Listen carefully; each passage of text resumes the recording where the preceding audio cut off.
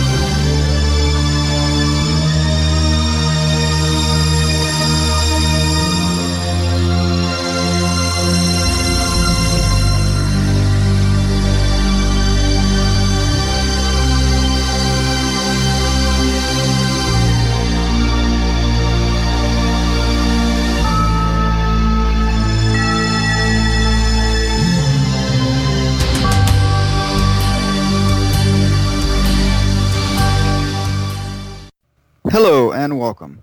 I am Jesse Garrett, and with me is my co-host, Donovan Morgan Grant.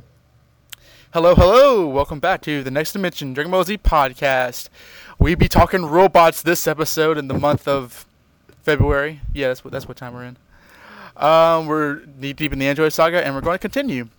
Before then, though, Jesse, how you been? I have been great. This new year's starting off pretty good for me. How about you?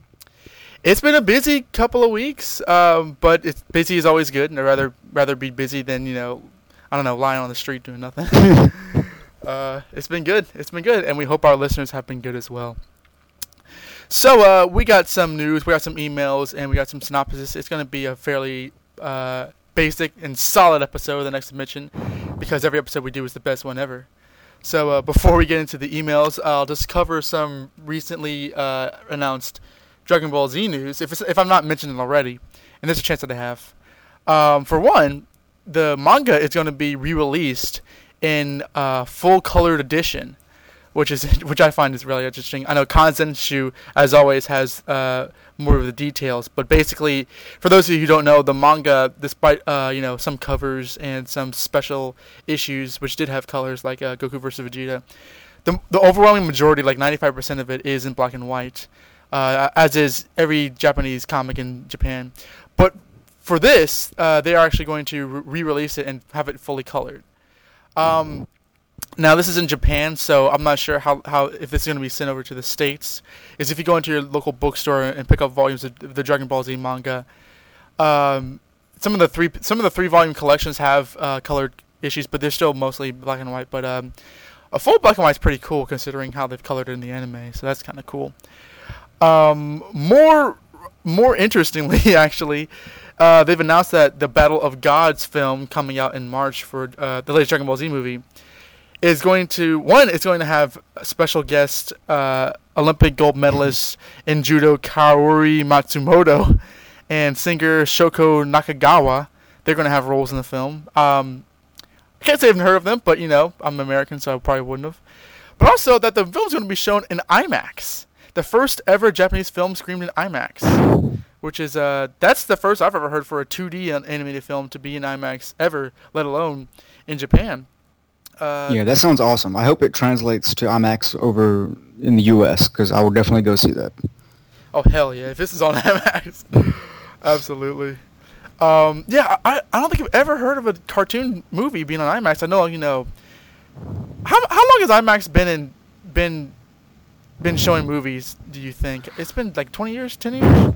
20 years, maybe a little longer as far as like the IMAX that are in museums and stuff. Commercially, though, the technology is a lot newer, probably 10 years, I think. That makes sense. That makes a lot of sense. Because in Atlanta, we have a theater, a museum that has an IMAX theater, and it usually plays documentaries. And the local theater here just got an IMAX, which isn't as big, but it's a bigger setup and better speakers and everything. Yeah, some places in the U.S. don't have IMAX theaters, and some do. It's not widely spread, but it's spread enough to where it makes money. If big movies like Mission Impossible 3 or The Dark Knight or The Dark Knight Rises come out. So it's a big deal over in the States, and I think it's a pretty big deal to have. I mean, this movie has a lot of goodwill going into it. Akira Toriyama is actually doing something with it. It's a continuation to the series, which really surprised me. And now that it has celebrity guest voices and an IMAX premiere, which is going to be in March 12th. In fact, that's actually because we're recording on the 7th to permanently date this episode. So that's about a month from now. A month and 5 days. So it's going to be interesting. And I think because it's going to have an IMAX premiere, that means that the animation is supposed to be really, really good, I would imagine. I would imagine they wouldn't just show a rudimentary cartoon on IMAX. And typically... Yeah, I doubt you're going to blow it up to the largest resolution possible if they kind of skimmed with the animation. Right. And I was going to say, typically, the movies always have had better animation than the episodes of the series anyway. Dragon Ball Kai, the animation's they kind of copied the animation, but in certain storyboards... they sort of recolor, retrace it, so it's very noticeable. But because this is going to be an original animation kind of thing, I'm expecting this to look really, really nice. I mean, the trailer looked pretty good, but I'm expecting this to be really, like movie 12 and 13 level nice. But we shall see. And I believe that's all the prescient news. And let's go on with the emails. And as typically, Jesse shall start us off with our first one. Who is it from? It's from Sean Sobolowski. I hope I had that roughly right. He says, "Hey guys, I want to start by saying I saw the trailer for the new movie, and I think it looks great. Also, my friend Josh made a good point about how come the Z Fighters have never wished Kami or Piccolo to have eternal life. Did they ever say anything about this in Dragon Ball? This would have been great against the Saiyans. Also, how strong do you believe King Cold actually was? He looked like he was in Frieza's second form. Do you believe that if he transformed, he would have been a match for the Z Fighters? Thanks again for the amazing work on your podcast." Well, thank you, Sean. Thank you. You want to hit that up first? With the King Cold one? I was going to say, have they ever mentioned Kami or Piccolo having eternal life? It seems like all the bad guys have ever thought of that, but no one thought to say, hey, let's just make them, or let's make Goku immortal so he can't die, Yeah, even Piccolo, when he was a bad guy, he just wanted to rule the world. He never thought of having eternal life. So that would be, I mean, obviously that's probably a story cheat, and there would be no drama. But they've actually come out and said, let's do that. So and Kami's old anyways, he's an old man. So I think they could have thought about that, but they've never mentioned it. The King Cold thing is interesting because I don't think we're ever given a read on how powerful he really is, and I used to think for a while that he was stronger than Frieza, but I remember going back and reading and then watching the episodes, and they don't mention whether he is or not. He's just showing Frieza. I don't remember if Mecha Frieza says, in front of his dad whether he's the strongest in the universe or not. But King Cold, his demeanor is so like almost non-interested that it's a really hard way to get a read on the guy. What do you think? Yeah, it's kind of assumed he is. He's obviously he's his dad. He's intimidating. He's bigger. Way bigger. But at the same time, he could simply be the less powerful and maybe more manipulative of the two, or maybe Frieza just didn't want to usurp him as he is his father. But that's a good point. Yeah, he could very well be significantly less strong than Frieza. I mean, as soon as Frieza's defeated, the first thing he says is, "Oh yeah, you want to join me?" Isn't bad enough. Well, it's also kind of Cooler. I think Cooler probably said I'm stronger than Frieza, but Cooler wasn't saying I'm. Actually, I don't remember if he did or not. He's probably lying. Well, it's interesting. I think King Cold was a more interesting character from what little we got from than Frieza, compared to all we got from Frieza. Just because, beside him desperately trying to kill Trunks and failing, he was sort of low key, and I thought that was kind of cool for a rather fey looking guy. He's very much less maniacal less one note than Frieza was. Yeah, Frieza. We'll talk about Frieza much later on when we kind of go back and look at the villains. But King Cold to me is sort of an interesting character that I wish we saw more than we got. But I'm glad we're on to new villains. Thank you very much, Sean. The next email that I shall read is from Mr. Aaron Henley. Aaron writes, "Dear Donovan and Jesse, first, I just wanted to thank you two for the incredible work you all do and the passion you show for one of my favorite shows. Buckle up, my friends, because this letter will either be Daniel's usual length or surpass it." All right, let me get my seatbelt on. I vividly remember racing home after school to catch Toonami and see my favorite lineup of Gundam Wing, Sailor Moon, okay, I probably should admit that, but anime fans enjoy that show, and especially DBZ. I remember sitting on the edge of my couch as soon as Goku arrives on Namek, KOs Recoome, and the announcer says, "Stay tuned for the next episode." And then finding out, back to the start. I was crushed. Like Donovan, I felt like years went by before that glorious light was Tom announcing the continuation. Kudos on replaying that commercial too. From then on, the Saiyans, Frieza, Cell, or whatever could have wiped out the Earth, but I wasn't moving from my TV. I screamed out, "No!" when Krillin was executed by Frieza. Cheered when Goku started kicking Frieza's tail, or what remained of it. And then wondering why Namek hadn't blown up yet. The only downside to the epic climax. Now my favorite saga begins, the Android/Cell saga. I know it's usually split into two, but in my opinion, it flows just as fluidly into each other as the Saiyan and Frieza saga that I just consider it to be one story. Here's some fan theories as to some of the biggest conversation pieces of the podcast. 1. How was Bulma able to phone Master Roshi instantaneously despite being light years, possibly a galaxy away? Answer, while being left behind and tired of reading swimsuit magazines, Bulma started tinkering around with leftover tech she recovered from dead Frieza goons. There's an idea. Discovering the Frieza space net allowed her, the big guy, to talk to his minions. She hacked the frequency and converted to Earth tech, thus able to reach Master Roshi that quickly. What do you think about that, Jesse? That's a good answer, is any. Yeah. It makes more sense. The fact that she used that technology to call Roshi, as opposed to somebody possibly more useful. Okay, whatever. Useful like her father. Yeah, that's an interesting idea. Because she is a genius, I could buy it. 2. Namek blowing him in 5 minutes. Answer. Why are we to assume that when Frieza says 5 minutes, he's referring to Earth minutes? Perhaps his measurement of time is completely different from us. I can almost buy that, although I think that I remember we talked about this, when Goku was supposed to come to Namek, it took him 6 days. And then after that, Frieza summoned the Ginyu Force to arrive and said they would come up in 5 days. I remember that sticking out in my mind when Jesse and I were going over in the synopsis. So it's sort of maybe days and minutes are different in terms of Frieza's species. Although I can see your point. I can take that. But a day would be completely subjective because there's no one to say that Namek is the same size as Earth. That is true. That's absolutely true. And also, the sun never goes down. Their 3 suns never go down. There's leeway for there's no one. Yeah, there's no one to say that a day is necessarily 24 hours on Namek, or Frieza could even be familiar with that terminology. A minute, yeah, I mean that's kind of more objective, but yeah. I say he could just estimate. He's never used that move before. Maybe he doesn't know. Roughly 5 minutes. Okay, more it's like hard. An hour, but whatever. It's hard. I mean, I could almost buy you in like 30 minutes, but like him saying 5 minutes, and then like no matter what version you look at the story, it's always longer than 5 minutes. I think at that point he says, maybe 2 minutes left, but it's kind of silly.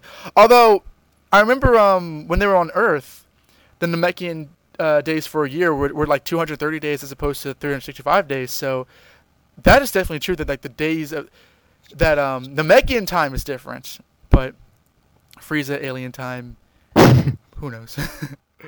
I just say like he probably said 5 minutes to kind of intimidate more than anything. He was kind of stalling for time there because Goku was this close to killing him.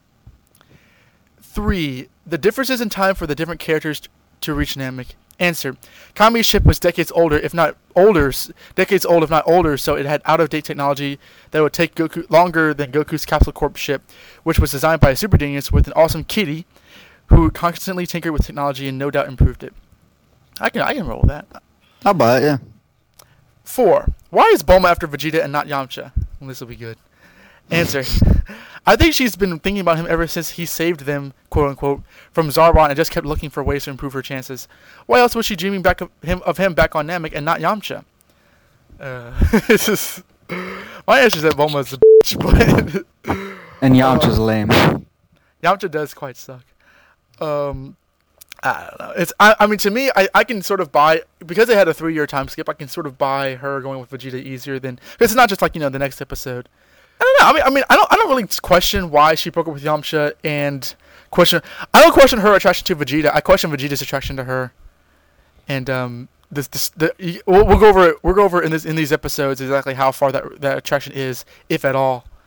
So tune in for that. Oh yes. Here's something to consider.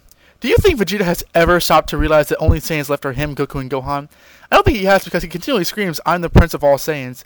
If he had stopped to realize that, he'd either have a stroke and kill us all, or probably both, depending. I'm sorry, let me read that again. He'd either have a stroke or kill us, probably both depending on when he has that. Hope that gave you guys a couple of laughs. Ha ha ha! I assure you it did. Third, thank you for getting me hooked on DBZ Abridged.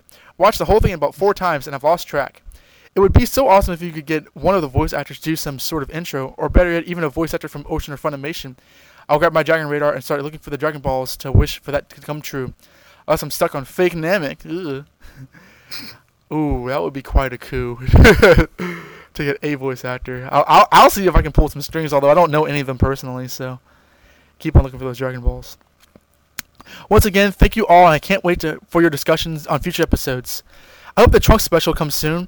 I am wondering when because of certain androids and spoilers that may or may not be in that special. Then I hear the promo, and well, a few things are revealed, so hopefully it's just around the corner. Keep up that great work, and I'm in it for the rest of the show. Sincerely, Aaron Henley. P.S. How about instead of reading emails, you turn the segment into Z-mails? I like that idea. Z-mails? I like that idea. That's fine.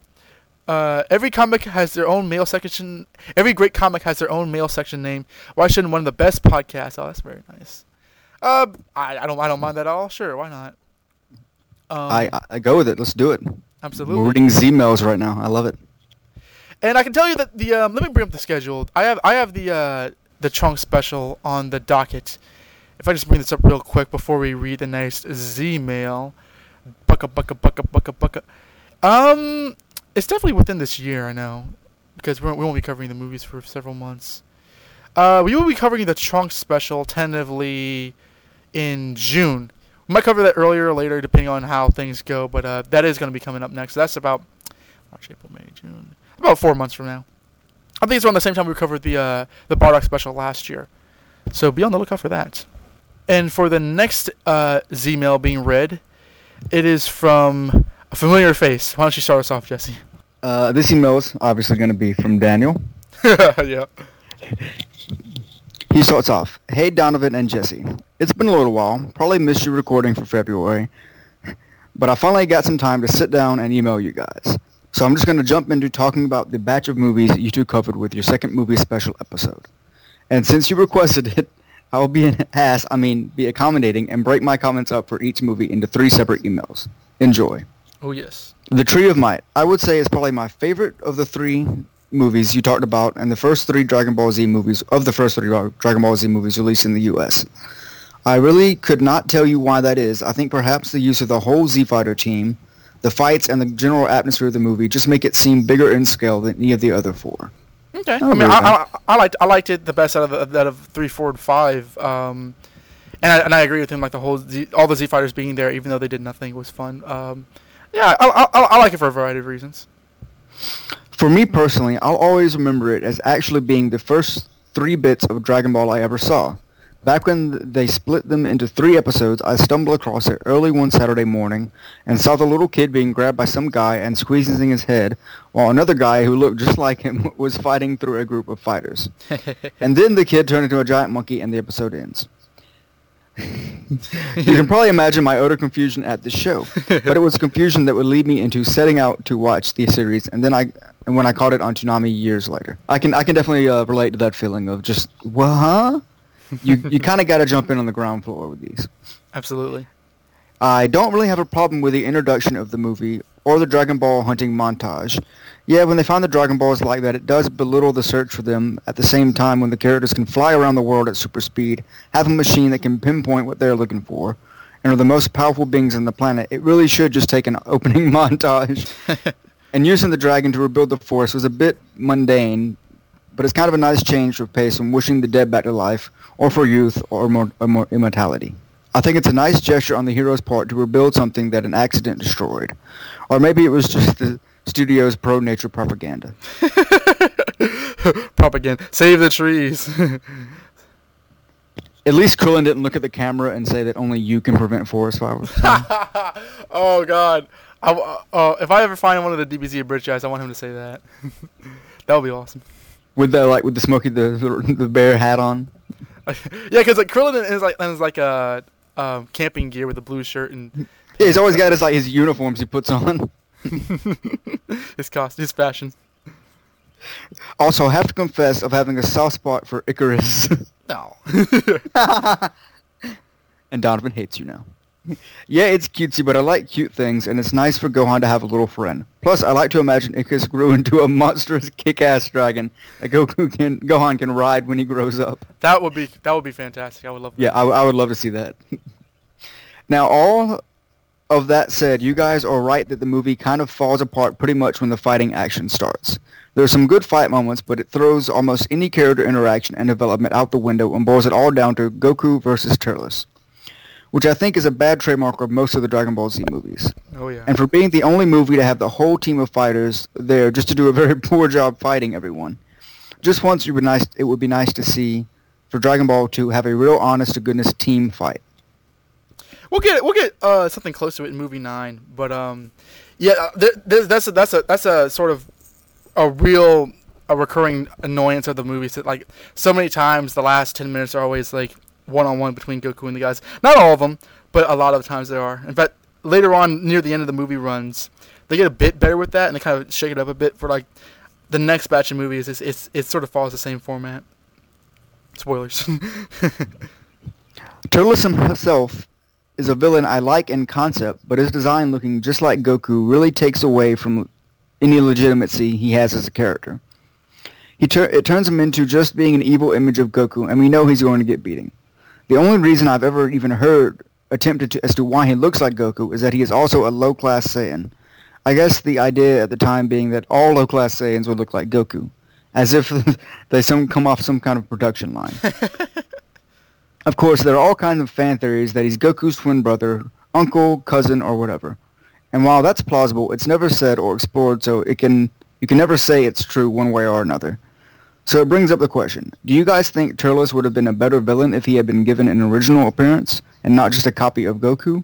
Or would you have liked it if there really had been some kind of family connection, like another version of Raditz? What do you think?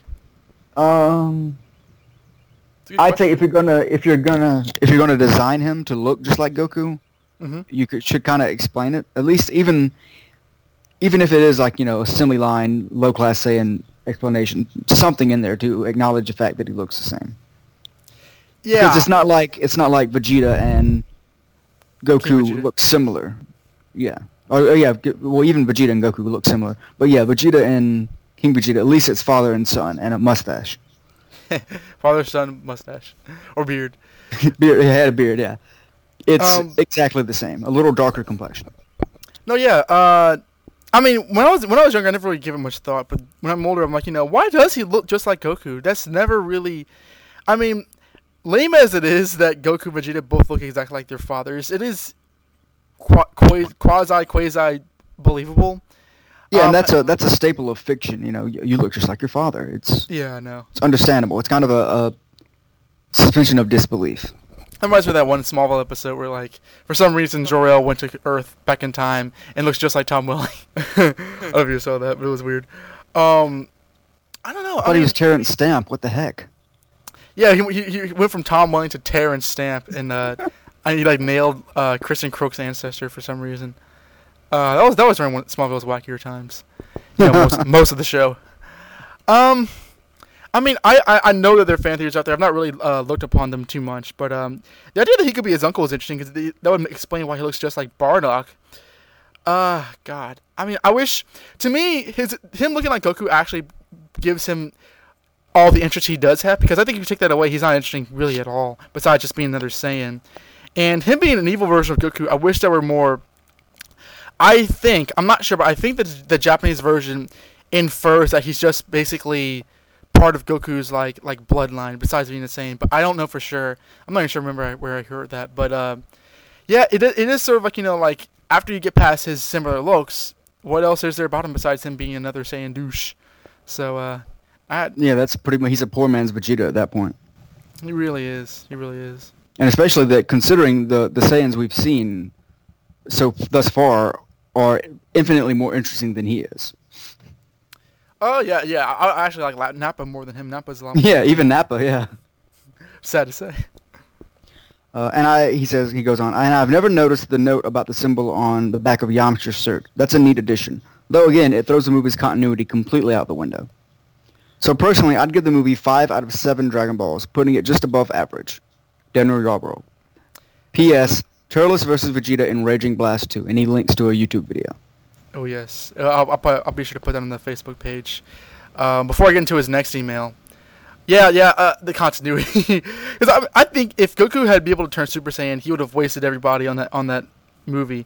But so it does sort of fit that at least when Yamcha's there, he has the King Kaio insignia on his shirt. But I've already talked about that, so we'll move on to Daniel's second of 3 emails, just like the second, or should I say Z-mails. They're going to be coining our phrase. Okay, time for the next movie email. This is my first time sitting through and watching Lord Slug. Oh. My impressions are overall that it was a lot better than I feared, though still not as good as it could be. I enjoy the new setting of the city and the use of the characters. Goku and Krillin are great, and Piccolo comes off badass as always. Even Chi-Chi gets a nice little moment, sadly very little.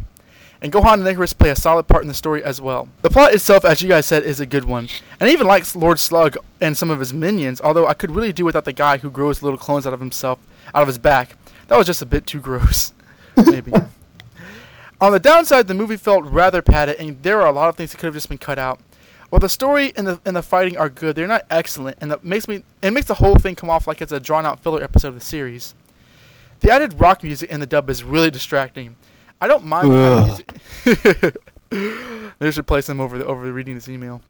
I don't mind it used in the movie, but at least get the music that fits the scene. None of the music they used fit any of the scenes that they were put into. It was just too loud and annoying. I think Jesse might agree. Yes. Slug himself would come off as a better villain if he didn't seem to be a copy of Piccolo. He could have just as easily been some unknown, all-powerful alien with the same evil plan he really didn't need to be a Super Namek. If that's how they go down that route, it's wasted not to have Piccolo and Slug have a real conversation about it. I agree. They didn't really have a one-on-one. They just Piccolo was just kind of there.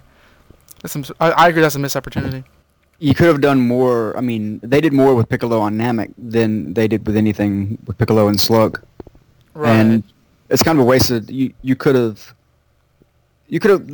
added a lot to his character, kind of seeing a reverse image of what he could have been. Honestly, they could have done the whole not the same plot, but like a lot what they did in movie 1 with Garlic Jr. and Kami. Kind of had that thing, because ideally Kami would have known Slug since they were both from Namek. Maybe, granted, Kami had amnesia and didn't really remember his time on Namek, but there was a possible connection there. I mean, they don't have to know each other just because they're Namekians. Let's not get racist. But, they could have been something more than what they had. Your conversation about Goku's not Super Saiyan appearance in the movie was interesting. It makes me wonder if perhaps the actual production of the movie was started before Goku's Super Saiyan appearance actually appeared in the manga. I think it did.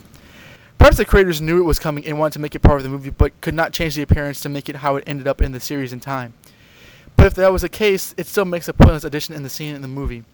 So all in all, I don't have much to say about this movie. I liked it, but I'm not excited or impressed by it either. 3 out of 7 Dragon Balls for me. It's just below average. And his third email shall be read by Jesse. Okay, he goes on, I probably have the least to say about Cooler's Revenge, so let's just jump into it. Like Lord Slug, it was not nearly as bad as I was always led to believe, but it still doesn't reach the high marks of some of the other movies. But it does get a lot of points for having a really good villain.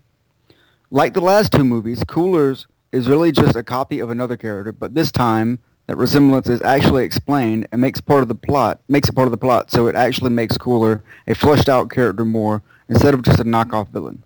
Mm-hmm. And his design is just different enough to make him look original and actually better than Frieza. I agree, I like his design better than Frieza, but I think a lot is to be said that Frieza's design, I think it's intended to make you a little uncomfortable or just a little awful. You're not supposed to like it. He's very. You don't really know. Is he a boy? Is he a girl? He's very freakish. Yeah, yeah, it's kind of flies in the face, so it makes you uncomfortable. I think a villain should do that I like his fourth to design, an but extent. yeah, most of Frieza's designs are really. I'm not gonna say eyesores. I think they're interesting designs, but they are very alien-like. And Cooler, by contrast, is a sleeker sort of take on those designs. And I mean, even cool, like the initial form we see of Cooler, I kind of like because it's a little more. He has a more of that pod helmet head, that Mega Man head, and his transform designs absolutely kick ass. So I mean, I think it's cool. It's interesting that Frieza's older brother, who is stronger and generally more interesting, is named Cooler. It's Frieza's like out of the womb or the egg or whatever, and he's just like, oh, man, I'm never gonna live up to this guy. His name's Cooler. Frieza comes out of the freezer and Cooler comes out of the cooler. I had to do it. Zing. This is also the first movie villain who is out just to kill Goku. So we don't have to waste time with an overcomplicated plot to threaten the world or get our heroes involved. We just cut right to the fighting. The downside is that being the movie has a lot of padding to fill out its time. This is something I will bring up in more detail when I write in about your coverage of the start of the Android saga, but I cannot remember. Is Cooler said outright to be stronger than Frieza? I always just thought he had just had another transformation which gave him a different form, but didn't mean he was stronger than his brother. Now, not that it matters in the end, as the Super Saiyan is still stronger than both of them. I'm pretty sure that Cooler's granted, people in this family always say they're stronger than everybody. But I was under the impression that Cooler was said to be stronger than Frieza. But then again, considering how quickly Super Saiyan Goku took him out, it could be argued that Frieza would be stronger. Yeah, I think maybe Cooler thought he was stronger, but maybe he wasn't privy to Frieza's last transformation. Yeah, I don't know. That's actually a good question. Considering the comparing the two fights, you could actually argue that Frieza might be stronger. Although it's movie canon, so it doesn't actually matter. But that's an interesting point. I never thought about that. The other thing I liked about this movie was Salza. I have no idea why, but I've grown a soft spot for that character lately. Maybe it's his inclusion in the Dragon Ball Raging Blast 2 game, or maybe it's just his silly French accent. An accent that helps prove my theory that Funimation has never heard a stereotype accent it didn't like. Absolutely. Either way, it makes a good henchman and a fun character to watch. Interesting side note, Frieza is the name of a French commune, so I guess this is why they went with a French stereotype voice as opposed to, say, a Spanish accent to go with the obvious food pun. I mean, you can blame Toy for that because they named the character, but yeah, in English, giving him an overtly French accent. Although I'm not sure how you would do a French accent in Japanese, so I'll have to defer to It'd somebody. probably be amazing. Well, I mean, I like Salsa anyway, and like maybe it is part of it is the silly accent, but also I like his design and like the fact that he was a very like cunning and outlasting henchman. He outlasted Cooler, so I thought that was actually kind of cool. Yeah, you don't really see that all that often. But a good villain alone cannot make up a good movie, and it goes on way too long and uses too much padding to do so. So I'd put this one square in the middle of our other two and rate it 4 out of 7 balls. Dragon Balls. As that was a legitimate slip. Wow. Whoops. As average, a Dragon Ball Z story as you can get. And in summation of the 3 movies? And in summation of the 3 movies. Oh, summation. Okay, duh. And in summation of all 3 movies, and from your coverage, I would say that Tree of Might has the best inclusion of the cast, the only inclusion for many of the characters. Lord Slug had the best plot, and Cooler's Revenge has the best villain. I think that's a fair judgment to say, like, to take what's best out of both, like, every movie. I can agree with that. That's actually a good idea. I think I would agree that Tree of Might I think has the best overall just presentation. Or at least I prefer it that way because I really like that. I think Daisuke Natsuki directed it. Lord Slug. The plot's interesting. I'll give it that. And Cooler Revenge just absolutely is the best villain. So I would agree with that, Daniel. Yeah, I like. I'd say it's. I think I do like the atmosphere of the Tree of Might the most, and I would say probably Cooler is probably the villain I enjoy the most. Right. And I think I like the possibility of Lord Slugs, like where they could have went with the story more than where they actually did. Yeah, that story actually had a lot of potential. So that's true. It probably had the most potential out of all of them, even more so than Cooler. Yeah, and I say mainly because I want to see more with Piccolo. You know, he's a dynamic character, and I think you can include him in a lot of stuff and bring out more to the forefront. Bring him more to the forefront. Absolutely. This brings me to one last question for you guys in regards to the movies, especially given that we now have the possibility of new DBZ movies being made. I'm curious, what would your ideal setup for a DBZ movie be? What would you like to see included? What kind of villains should they face? What would the overall plot for your Dragon Ball Z movie? I have my own answer for this, but I want to know what you two what you two would like to see. I really should have thought about this before we started recording. Oh, wow. I'll just start off. I'd like to see the entire cast included. Mm-hmm.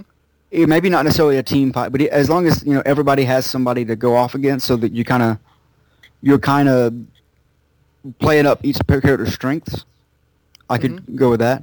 Also, I'd like to see a plot not revolve around Goku necessarily. Have him as part of the story, but it could be like Piccolo centered, or even like a side character like Tien centered. Have Goku and the gang need to help him out.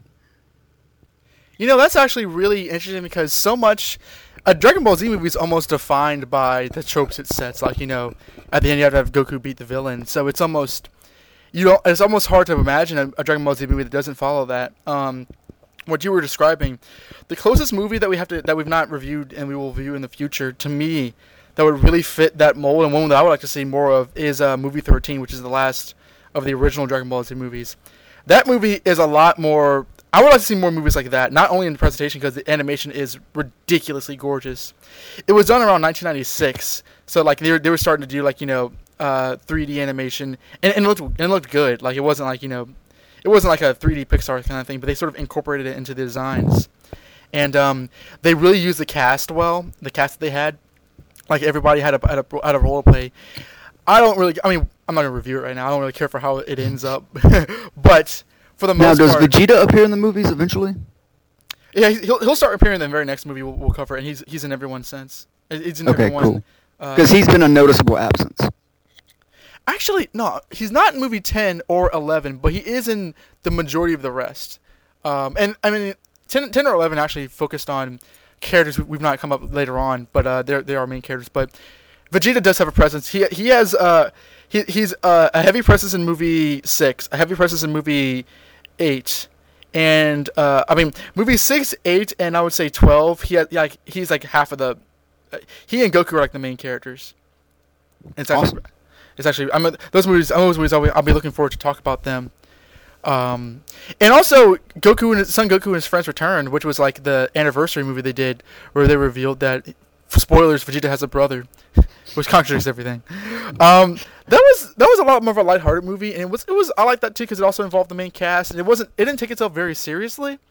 I would kind of see more like that. It still kind of got into the tropes of Goku is the most awesomest guy ever, but my sort of ideal movie would be sort of along the lines of movie 13 and then that movie.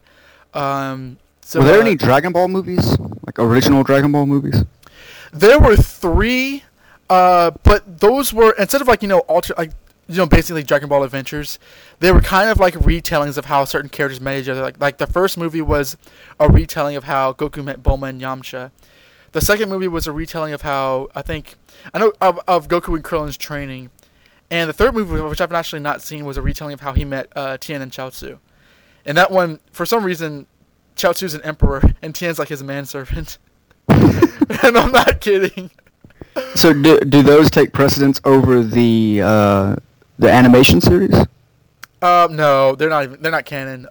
We should probably watch those because those are like they're sort of like alternate retellings. They're harmless. We could probably watch them without ruining everything. And I've legit not seen the third one. And I know they did a 10th anniversary of or was it? They did an anniversary called Path of Power, which was another movie that retold the original Dragon Ball with Goku and Yamcha and Bulma, which actually looked really nice. It was done in 1997 after Dragon Ball GT ended, so we should probably talk about those in our schedule. There's a lot of good stuff to find in the movies that we don't find in the series. Those are sort of like the chance for the animation team to really utilize the potential that the series has, which Akira Toriyama didn't put in the series. So a lot of good stuff coming up. Daniel finishes with, that's all I have for now, but but I gotta say a lot more. But I have a lot more to say about your coverage on the start of the Android saga. Till then, thanks as always for reading my Z-mails, and keep up the great show and awesome coverage. Thank you once again, Daniel. P.S. We survived the Mayan apocalypse. Thank you, Goku. You saved the world again. It's always Goku. It probably was Goku that saved us. It definitely wasn't Krillin or Yamcha. Krillin and Yamcha saved the day, and no one cares. That's the movie I want. That's the movie I want to see. Krillin and Yamcha save the world, and Icarus. Well, if we had that caveat, I would absolutely say Krillin and Yamcha's Far Out Adventures. Yeah, what they're doing when they're not around Goku. Well, Yamcha would try to be getting tail, and Krillin would try to get tail too. He always wants to have a girlfriend, so they're hijinks. I want to see that. I demand it. I'm just imagining them like at the club. Oh god! It's like a Night of the Roxbury, but with Krillin and Yamcha. Shut up and take my money. Krillin, Yamcha, Oolong, and Master Roshi. Oh yes, you'd have to include those two.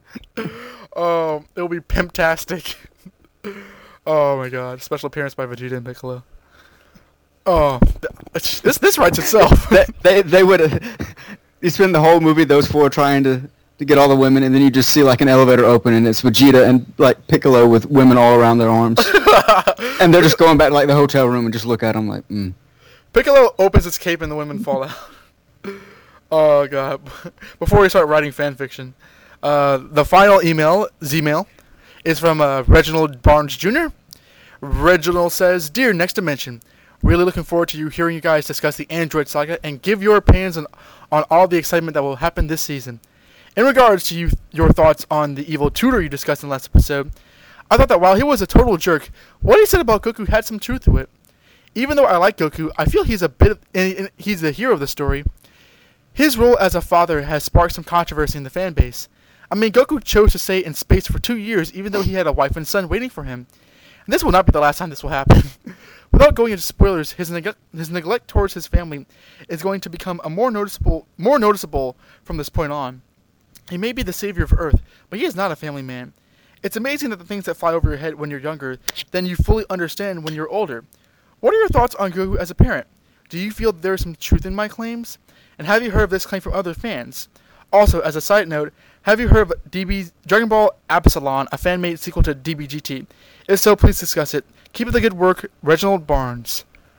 I think Goku's a man-child. Tis true. I mean, I think it's rather apparent in the series and the fan base Goku's lacking of his parent skills. Although, depending on the type of person that he is, I don't know it depends on how you define a parent. Now, I'm not a parent, so I'm not actually going to say, and I'm not going to say that, having your son trained to save the world for 3 years is the best parenting. But, it's interesting because it's sort of like, I mean, he's not abusive. He's a lot more encouraging, I think, than Vegeta. Vegeta is in Trunks. But I would say he's more encouraging to Gohan than Chi-Chi might be. Chi-Chi's a lot more. Chi-Chi wears the pants in the family unit, and I think that she's more of a stern taskmaster than Goku is. So he actually kind of fills a role that Gohan needs for a parental figure. That being said, yeah, he could stay around more. I don't think it is ever intentional from Goku's perspective. I think he legitimately just doesn't think about that. Like he doesn't have the parenting skills. It's like he's never been taught them. Perhaps it's not like he's. Oh, I'm just gonna screw Gohan. I'm just gonna stay on this alien planet. All he's thinking about is training. He's very he's very childlike in that mentality. If I were to look into the series, I would argue that the reason he stayed on planet Yardrat was to sort of control his Super Saiyan form because he at that point was the most powerful person in the universe. There was no telling, because we saw later on when he talked to Chi-Chi that he actually wasn't totally in control of his new strength at that point in time. So, I mean, obviously he was training, but training for a specific reason. He wasn't training just to fight again. I think he could have done that on Earth, but I think Goku, at the end of the day, is a good parent for Gohan, but I would not say that he's a good parent in the traditional sense, if that makes any sense. He he clearly loves his son. Before he even knew that Gohan could fight, he was trying to protect him from Raditz. And obviously, he cares. I mean, he could have always kicked Chi-Chi out of his house whenever he wanted to. I mean, because he was sort of coerced into getting married.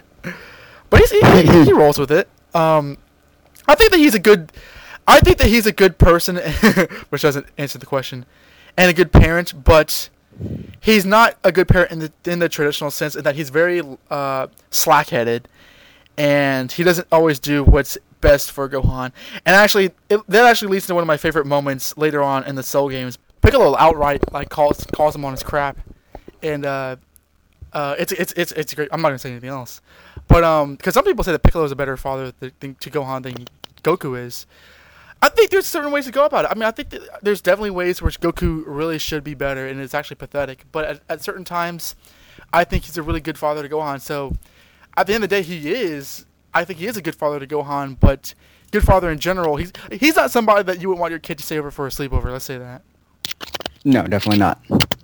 So yeah, anything else to add to that? No, you pretty much summed it up. I feel very similar to that. I think him with the combination of him and Chi-Chi is a good parenting, good parenting unit for Gohan. Mm-hmm. Because they do play off each other very well.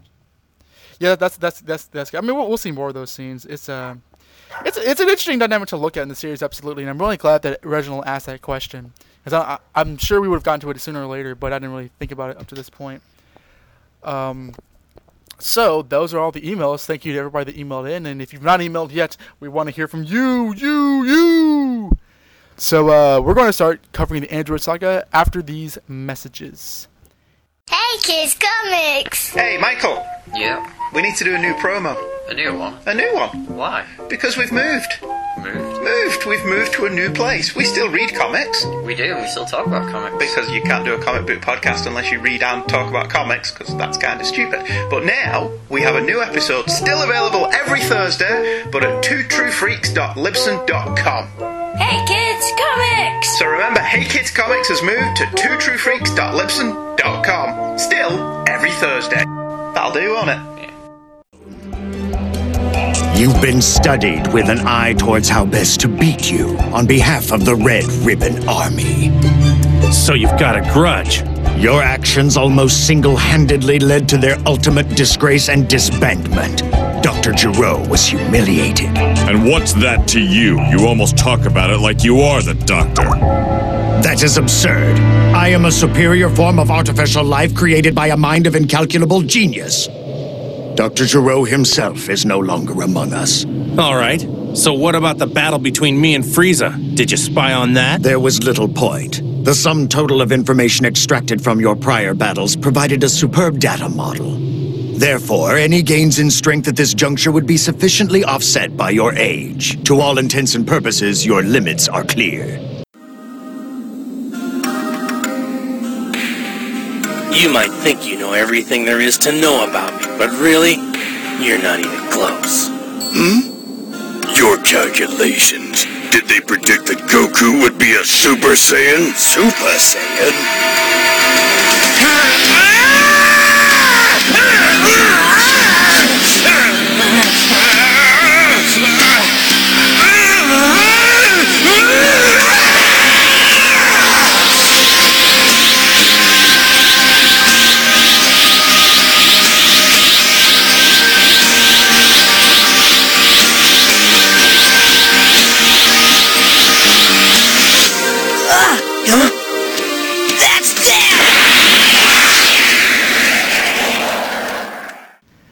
And we're back with our coverage of today's episodes. Start us off, Jesse. Coming on from last episode, we pick up with Goku leading the androids away from the city to avoid any collateral damage. The rest of the Z fighters, including a very scared Yamcha, following in pursuit. Before the fighting begins, Goku demands the androids tell him how they know about him. And it is revealed through a flashback that they've been using ladybug-shaped surveillance drones to keep an eye on him. We're shown his fighting in the martial arts tournaments, and with Vegeta, and I think a few others, but mostly I see Tien, which I don't recognize obviously, but I see a fight with Tien, and I think Yamcha and Vegeta. I know there's a shot of him fighting Piccolo, like King. Oh yes, yeah, King Piccolo. Yeah, he's obviously it's like him growing up. He's younger at the beginning, and he eventually becomes an adult. It's a hell of a grudge. Yeah, it's like pretty much all through his life. And basically they've been studying his fighting prowess and learning all his techniques, so they believe they have him beat. They have noted every encounter he's had, except for the small one, the detour he had to Planet Namek. And Android 20 says, well, that's pretty much inconsequential anyway. Silly androids. Whoops. Meanwhile, Tien has noticed that Goku is extremely sweaty, much too sweaty to have just only flown. He hasn't done any fighting yet. Piccolo pretty much sums it up with, well, your data modules aren't calibrated for Super Saiyan. And with that, Goku busts into Super Saiyan mode, and Android 20, who pretty much is a mouthpiece for the two units, decides, while unexpected, the threat is negligible, and Android 19 steps forward to attack. Right. The two are fairly evenly matched until Goku outmaneuvers 19 and lands an elbow that sends him flying into a mountain. Android 20 seems shocked at this move, and Tien is kind of elated. 19 charges at Goku, who stops him with one hand and punts him into the air. I love that. It's very awesome, yeah. It's almost like the high school bully, like, you can't get me. Tien is in awe at this display of power and at the amount of fighting and the speed that Goku's showing, while Piccolo seems perturbed and kind of like, he's very introverted at this point. He's noticing what Goku's fighting. He's paying very close attention to it. In between blows, Goku starts to show signs of fatigue. At this point, Krillin, Yamcha, and Gohan also arrive and discuss Goku's apparent sloppy technique.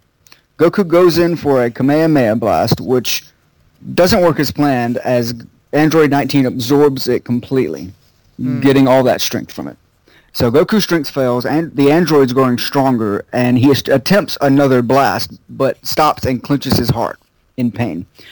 Piccolo correctly deduces that the virus that Trunks spoke of is attacking him.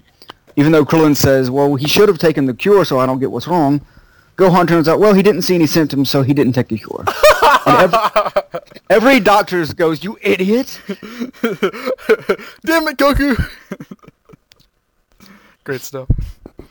Krillin tosses Goku a sensu bean, but it proves useless as the virus is apparently affecting his heart, and he still isn't able to, I guess, use the sensu bean. So Goku reverts back to his default form from his Super Saiyan form, and at this point, the Z-Fighters finally decide to help, only to be intercepted by Android 20.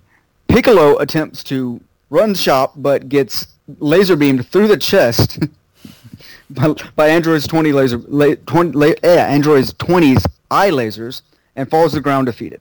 And quickly Gohan goes after him, all sad-like. Android 19 is siphoning all of the energy he can get out of Goku, but this is interrupted by the arrival of Vegeta. Oh yes. Dum dum dum. Quite awesome arrival also. Vegeta has the best arrival. Vegeta and Piccolo have the best arrival scenes in the entire show. I'm convinced of that. They do, absolutely. Everyone is surprised, including Piccolo, who turns out is okay, as he was using that as a distraction to rescue Goku. And he's not really, he kind of scolds Gohan for believing that attack would actually hurt him. Even though it looked like it was laser beams through the heart. But yeah, I don't know, maybe... Whatever. Maybe Piccolo has his heart in his neck or something, I don't know. Vegeta kicks Goku to Piccolo, who grabs him with one hand. It's extremely rough. And tells him to take him home and get him his cure. Gohan suggests he's going to take his dad home, but Yamcha, correctly deducing that he is completely useless, says he will take him, and so he can. He even says so he can be of use and take Goku home.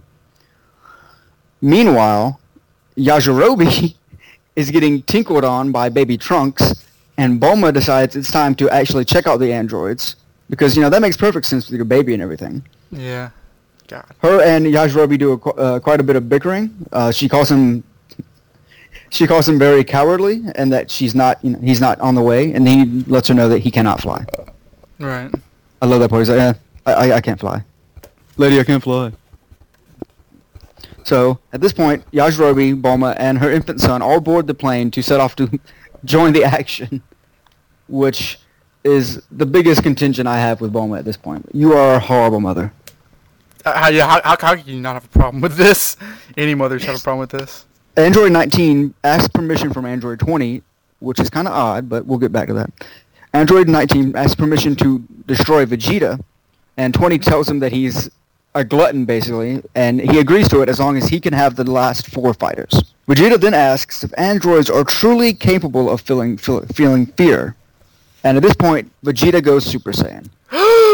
Or, as the title card says, Super Vegeta. And I like that phrase better, just Super Vegeta. He calls himself that at one point. Oh yes, I'll get to that. Everybody is in shock, and Krillin asks, "Well, how is this possible? I thought you had to be pure of heart to be a Super Saiyan." Vegeta goes, "Oh yes, I am pure of heart. My heart is pure of hate, pure evil." Some reason. Evil. That's an evil. Yeah, he lets everybody know that yes, he is a bad guy. My heart is pure evil. I can't believe he said that. Oh man. We then get a flashback of Vegeta killing some thunderstorms when he admits that his self-hate at not being able to be stronger than Goku allowed him to become Super Saiyan. So at 19 goes on the offensive, but Vegeta shrugs it off and eventually causes both androids to be taken aback, coldly smiling, and says, "It's my turn." And he just destroys 19. He's thrown around like a rag doll until he ends up in the middle of a crater, and Vegeta floats down to him, stands above him, and all seems to be going in his way. But then he grabs him. And he starts to absorb his energy. Dum dum dum. Well, this doesn't really have the effect that 19 was working that he wanted, as Vegeta simply puts his feet onto his head and kicks until he has both of the android's arms attached to him, throws him off. And what this accomplishes is that it takes the nodes, which are how he absorbs power, rips those off, and at this point, the android's pretty much useless. He can't siphon power, so he's useless. He's totally beaten. Oh yeah, and his hat's fallen off. His arms, his clothes are shredded. He tries to scramble out of the crater. This is my favorite part of the whole episode, sir. Vegeta announces his next move as if he was in a fighting game. Oh, yeah? He goes, "Now, Super Vegeta's Big Bang Attack." Awesome. And the resulting mushroom cloud gives Bulma a location to head for. Also, they see it from where they're at. It's a huge destruction, like, everywhere. It's like an atom bomb went off. At this point, Android 20... starts he's trying to talk smack for a little while, and then he eventually just decides to flee because obviously he probably can't beat Vegeta because Vegeta's friggin' awesome. So after taking one sensu beam because of the energy that the android did manage to siphon from him, he pursues him. Piccolo expresses how awesome Vegeta is at strategy and pretty much gloats over him for a while, and then the Z fighters follow suit.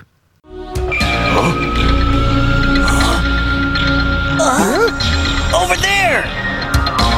Yeah, but who?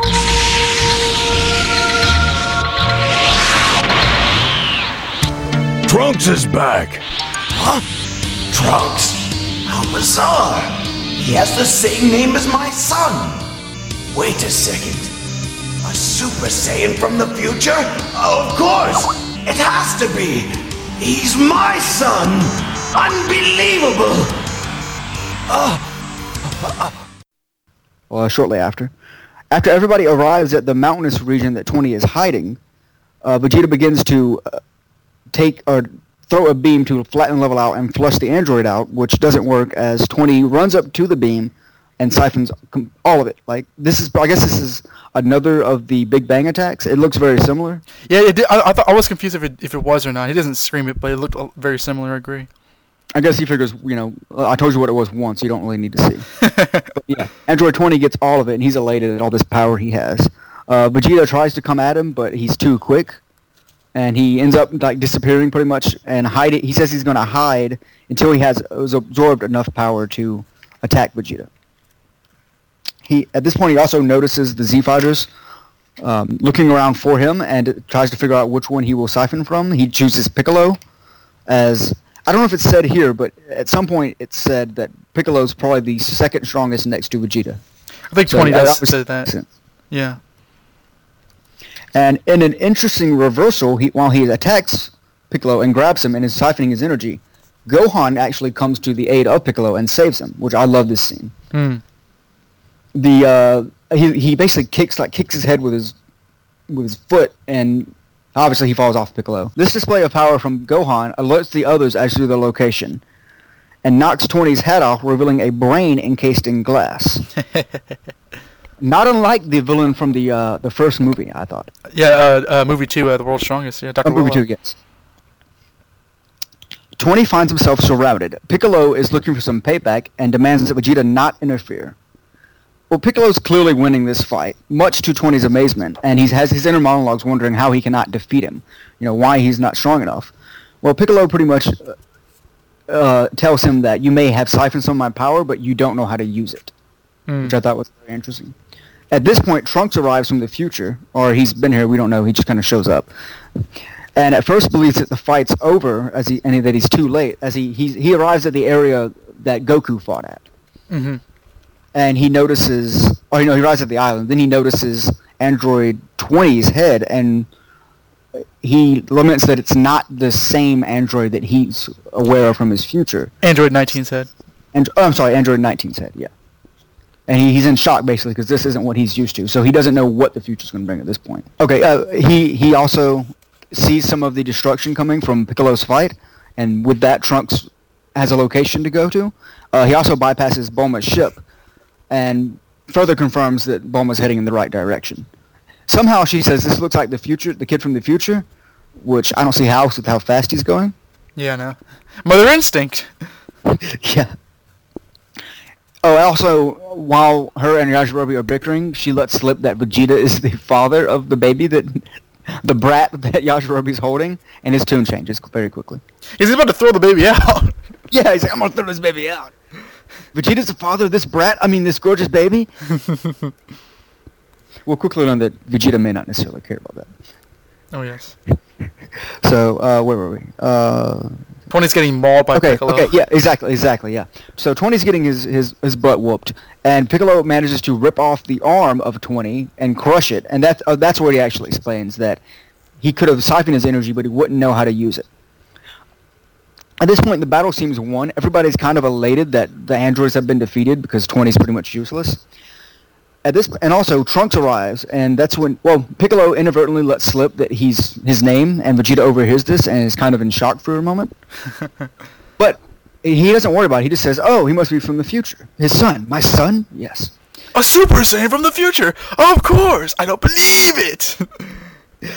Trunks also tells him that these are not the androids that he has fought, and that time is different, dum dum dum. While Android 20 deduces that even if he dies, androids 18 and 17 will come after his attackers and defeat them. Which, dum dum dum, there's two more androids? What? Yeah, no. And with this, he unleashes a devastating attack that destroys Bulma's incoming ship.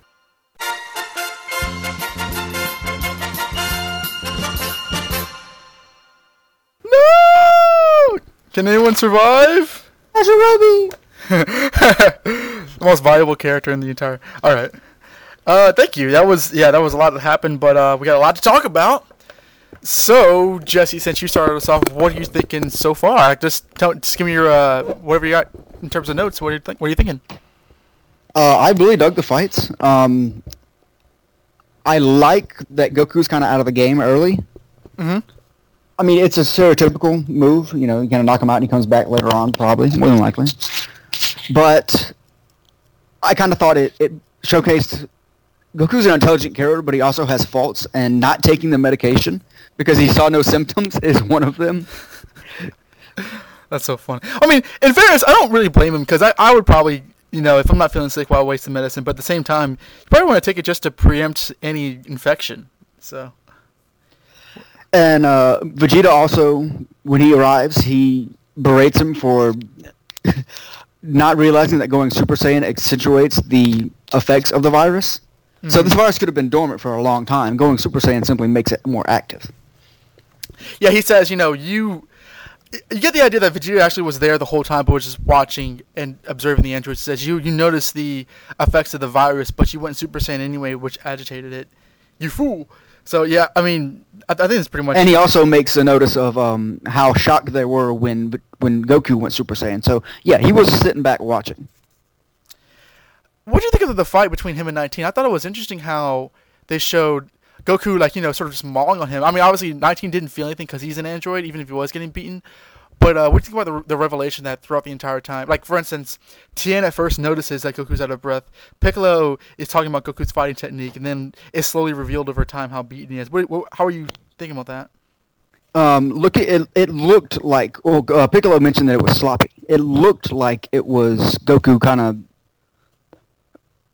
Hail Mary, kind of very, intense. Putting his all into even his fighting style. Yeah, because normally, he's not going to be the most determined character. He's going to offer somebody, walk away, I don't want to hurt you. Do you give up? And in this, he's very intense and very focused. Much more so than he seemed like he would be normally. Yeah, he's kind of pulling his all into it, it seems like. Yeah, I agree. I like that fight between him and 19 because, first of all, I think the animation style, which you don't typically talk about, it's not my favorite animation style. But I think the animation between him and fighting 19 is pretty good because Goku's moving really, really fast. And like I said, I like that shot where he just like stops his head and punts him in the sky. Oh, that was the best.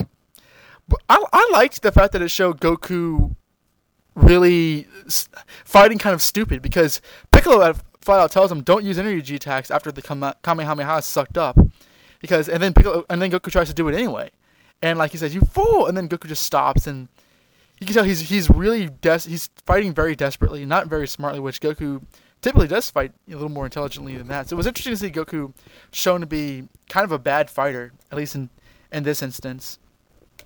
Yeah, and that mixed with the next fight, which is Vegeta's fight, I thought, which Piccolo even explains that he did it extremely strategically. Yes. And so it's a good juxtaposition. And when he goes Super Saiyan, Piccolo says, wow, if he's Super Saiyan, even Goku may not be able to defeat him.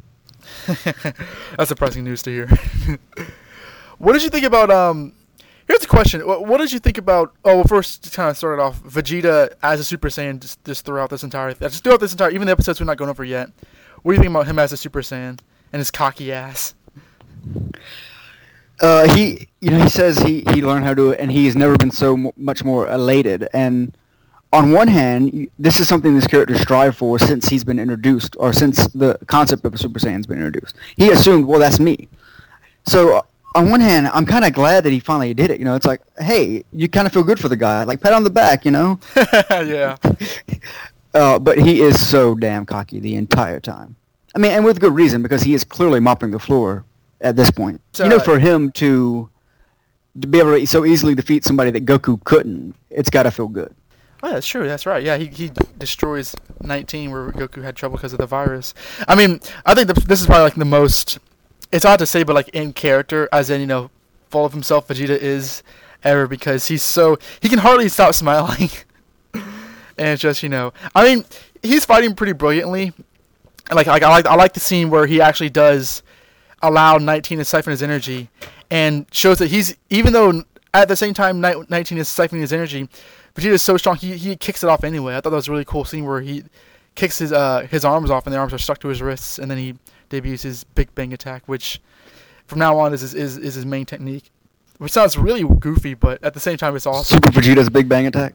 Yeah, every time you use it in the video games, he literally does the same thing where he like get this, Super Vegeta's Big Bang attack, and it shoots off. And in some cases, if the damage is a lot, you see it from space. It has an entire mushroom cloud. Awesome. Lord. How did you feel about the fact that he kind of just showed up and became a Super Saiyan? Was that fine for you, or did it kind of take the interest out of? Well, let me ask this a different way. This is the third Super Saiyan we've seen, and almost every episode we record, we see another Super Saiyan. Is the Super Saiyan concept being worn out by this point for you, or is it still interesting to see? It's still very interesting because, I mean, they haven't really gone into a lot of detail. Mm-hmm. I think the time skips we're having and the time travel mechanisms kind of make it is a little more forgiving. If Gohan just went Super Saiyan, I'd kind of have a problem, but Trunks goes Super Saiyan, you explain that, oh, well, he's from the future. He's been training since, birth or whatever. Right. You can you don't know what he's been through. Vegeta's been training for 3 years, and they flash back to, his training and how he achieved it. So it's not out of the blue necessarily. Yeah, if someone like Gohan went Super Saiyan, next episode, then I'm going to have a problem with it because there's no precedence for it at this point. I see what you're saying. So it's not like... With his character, anyway. It's sort of like when Goku became a Super Saiyan, we saw basically his whole training and fighting process up to when he became it. So, like that was, for lack of a better phrase, that was sort of out of the blue in that it just happened.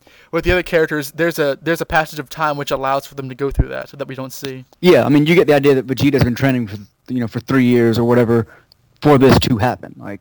And it has a small flashback which is more of a revelation about his own character than anything else that allows him to go past that like a mental block.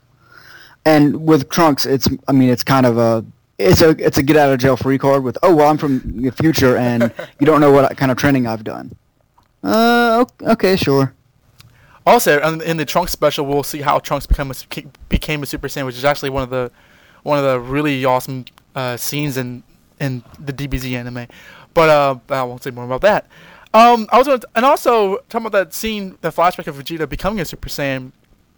In the manga, essentially, because in the manga there's rarely a flashback shown. We just see Vegeta's literally standing there talking and giving exposition, which is I like the idea that Vegeta just shows up, becomes a Super Saiyan, and says, "You're probably wondering how we got to this stage. Well, let me tell you, it all started here." But in the Funimation dub, the original Funimation dub before they came out with Kai, I remember the translation was that he became so upset at his just frustration in general, his training and his striving and his getting nowhere, that he hit a wall and decided that he didn't care about Goku, he didn't care about getting stronger, he didn't care if he even survived, and that anger gave him the ability to become a Super Saiyan. In the Kai version, which is actually the original version, he became so upset at his frustration to not beat Goku that he became a Super Saiyan. Which version would you say you prefer? Because his anger at not being better than Goku is in his character, but I think the Funimation translation had it interesting that he kind of just stopped being mad at everything and just became a Super Saiyan. Which one do you think you like? The one that you saw or the one that I just told you about? I think I'd go with the one I saw. Obviously I want to see the other version too, but the version I saw, it does seem like it's very in character for him to be just so in Goku's shadow at this point. Yeah, I hate doing that to you. I'm sorry. I'm just telling you stuff and saying, what do you think? But, it sounds like a good idea.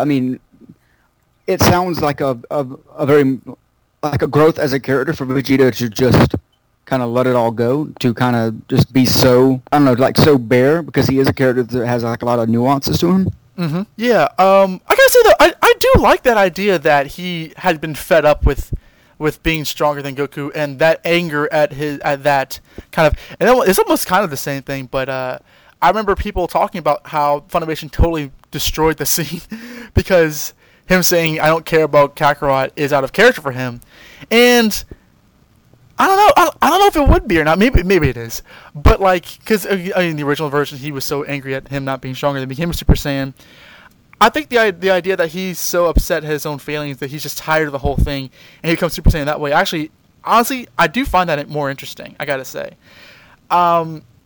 It's hard for me to prefer something that's not from the original text, but I do like that version. I'm just throwing it out there because our listeners might be interested to see which version they like more. But I thought the scene in general was really good. I like the lighting around and how that dark blue planet was sort of lit up by Super Saiyan energy. I thought it was really cool. But It's a point that people like to talk about in terms of the dub and how things get right or wrong or whatever. Now, what did you think about the convenience of Goku? I think you said that it was a little bit. You said that you liked that Goku was taken out of the fight.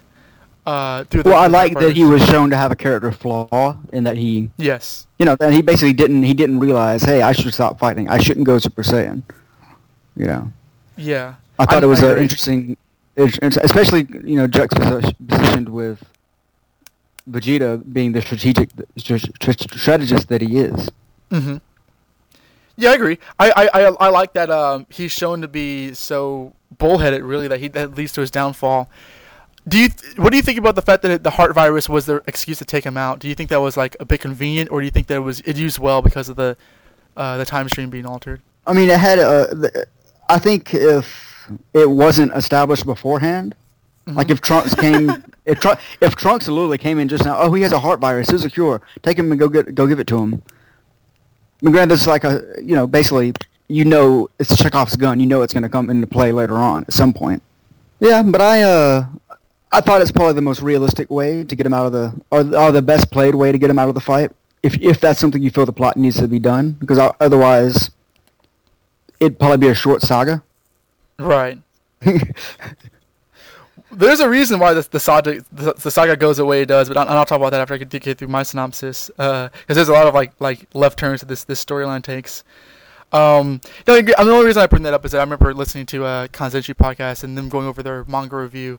They put out the question whether that was a bit too inconvenient, and I think it works fine. I think that if you're going to have introduced that whole plot point of you had a heart virus, and he gives him a medicine to take, I think it would be a bit pointless to say, well, Goku took the medicine and the heart virus never showed up. I mean, it provides an explanation as to why he died in Trunks' timeline, but we don't care if it's just mentioned and solved in our timeline. That actually would have been a writing flaw if Goku had gotten over the heart virus without us seeing it. So I think that, him having it at the wrong time is actually pretty good drama. And I like the fact that Gohan and Piccolo recognize it before the others do because they train with him. I think that's pretty cool. Because Piccolo's Mr. Judgmental saying, he's rushing the fight, and his technique is sloppy. I was like, all right. What do you think about the androids so far at 1920? Well, I guess 1920 because 19's destroyed and 20 won't last.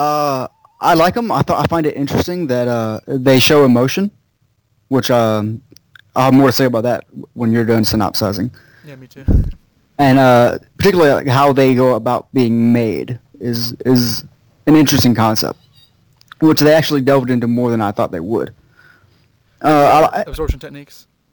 Yeah, that, and I like how it's a different villain than what we've seen. It's while clearly a science fiction villain, it's an Earth-based villain, and they are extremely different than what we're used to. So I'm really digging them so far. I mean, what's left of them.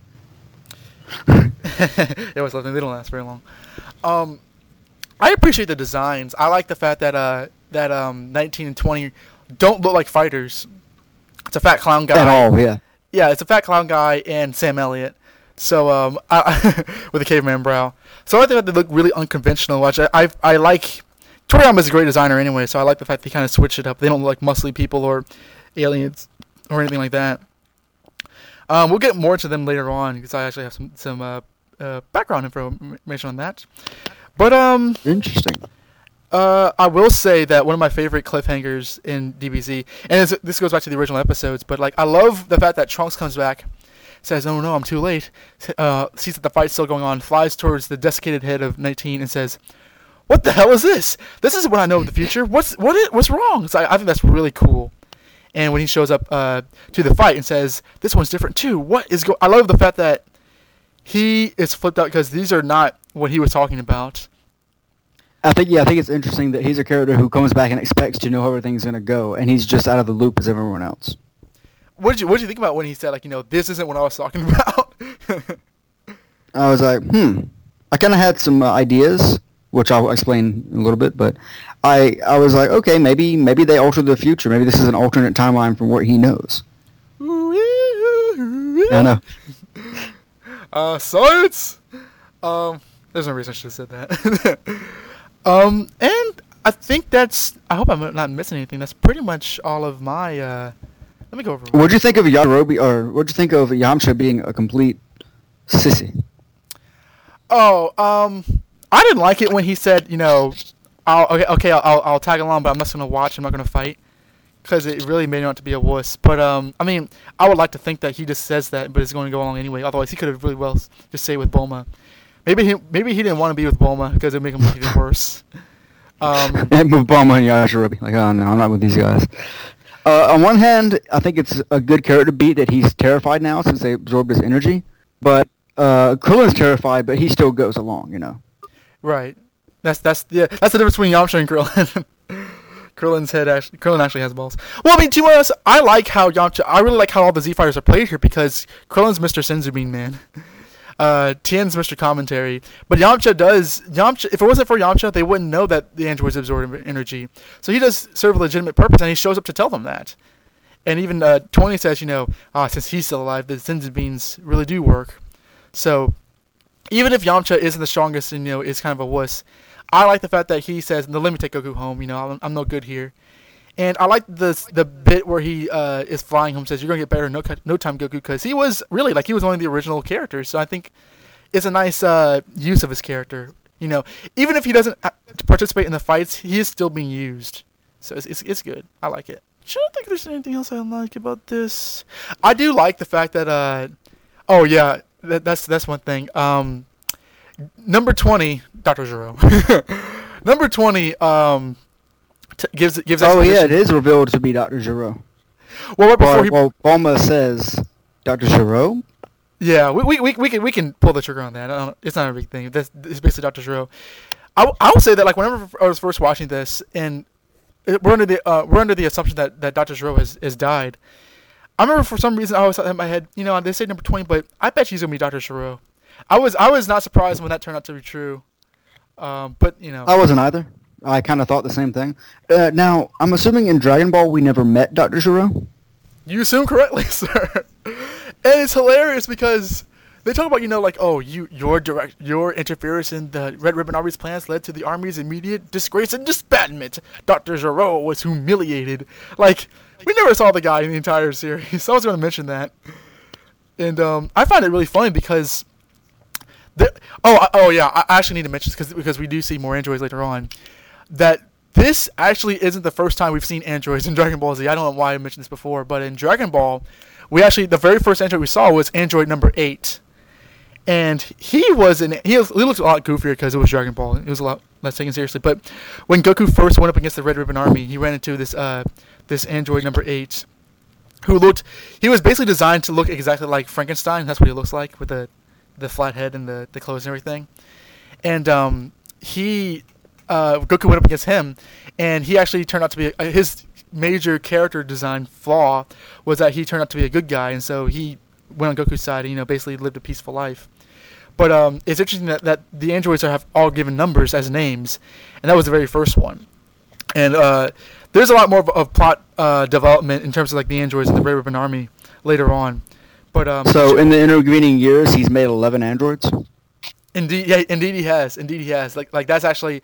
That's not specifically said in the story, but in the manga, in terms of certain covers, Akira Toriyama actually wrote out basically a summation of all the androids, and you actually see Dr. Gero before he was turned into an android. It's not an image from Dragon Ball, but it's sort of extra material in the manga volume. And he literally looked like Sam Elliott. He wore this old timey 1800s clothes, and he had his mustache and regular eyes. It was funny. But he did say that androids 9 through 15 were all failures that he ended up destroying, although androids 13, 14, and 15 were closer to the finished product. And we will see androids 13, 14, and 15 in DBZ Movie 7. How's that for a tease? Huh. So there's a lot of stuff going on. I also like the fact that when Goku turned into a Super Saiyan, I like when 19 said new data transformation does not match Kaioken. I thought that was pretty cool. Yeah, I like that too. That was like a kind of not a throwback, but kind of a reference to what the only techniques they would know at this point. Yeah, it was sort of they do know their crap. Here's something. And I keep on bringing up all this stuff that I'm remembering. I didn't really buy Piccolo's whole I had it all figured out until Vegeta ruined my plans. I thought it was kind of crap. You think he's trying to cover his own ass for making it look good for Gohan?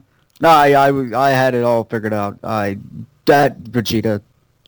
He ruined it. I mean, I don't doubt that he kind of faked being beaten because he destroys Tony later on, but it's things are happening so fast. I don't know exactly what was going on that he allowed himself to get shot in the cape or whatever.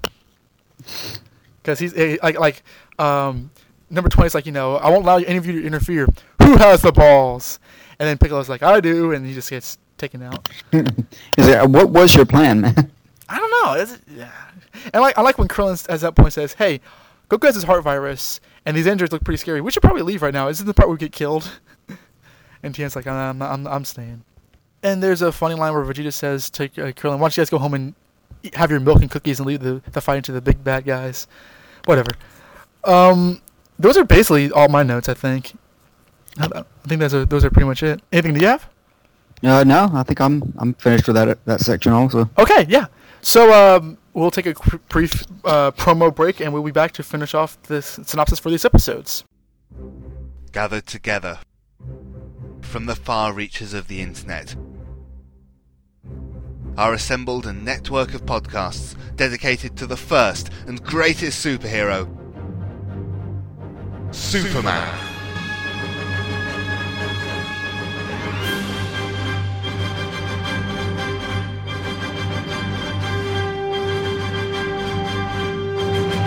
The Superman Podcast Network is dedicated to covering all aspects of the Superman legend, featuring The Thrilling Adventures of Superman, Golden Age Superman, the Superman Fan Podcast, Superman in the Bronze Age, From Crisis to Crisis, a Superman podcast, The New 52 Adventures of Superman, Superman Forever Radio. I've got a few things to say about Superman. The Cares World Podcast, the Superman Vidcast, the world's best podcast, and Radio Kale from SupermanHomepage.com. Join hosts Michael Bradley, John Wilson, Billy Hogan, Charlie Niemeyer, J. David Weeder, Jeffrey Taylor, Michael Bailey, Scott Gardner, Danny Sapp, Cayman Stoll. I'm Isaac. I'm Adam. Dave Eunice and co-host Scotty V. At SupermanPodcastNetwork.com.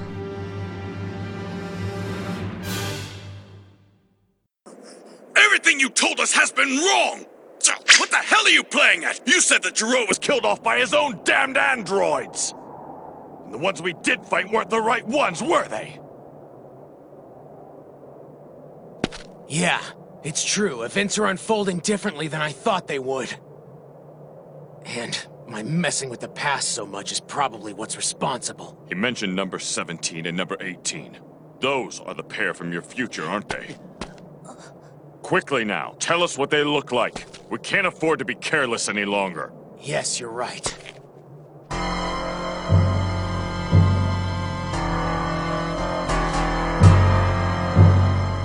"17 is a young man with long black hair and a scarf tied around his neck. 18's a girl, blonde hair to her shoulders. If she wasn't evil, I might call her cute." Whoa, a girl? Wasn't expecting that. They both wear earrings, round ones, so that might help you identify them. And their eyes are as cold as ice. Right. And do they also absorb power through their hands? Absorb? No, these are much worse. These androids' powers last forever. No! Infinite power is a myth! You're just too weak. We can argue about their specs later. Where's Goku? Well, you remember that heart disease you told us he was going to get? Turns out he only came down with it now. So the original timeline's really been thrown off that far. Goku! Hold on.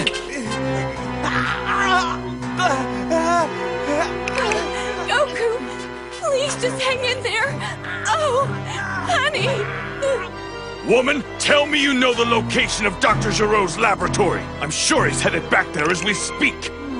Well, I think it's in the mountains over by North City. At least that's where it used to be. Rumor had it that he converted some empty cave into a secret hideout. How on earth are we going to catch up with him now that we've been standing here talking? Stop being dense. No one actually saw him fly off into the distance. Wait, he's invisible? No, he's fleeing on foot and using the terrain to stay out of sight. The Mad Doctor couldn't have gotten very far. I see. So you're saying that we should still have plenty of time to beat Gero back to his lair and destroy those two wicked androids before he has a chance to activate them. Nothing so cowardly for this Saiyan prince.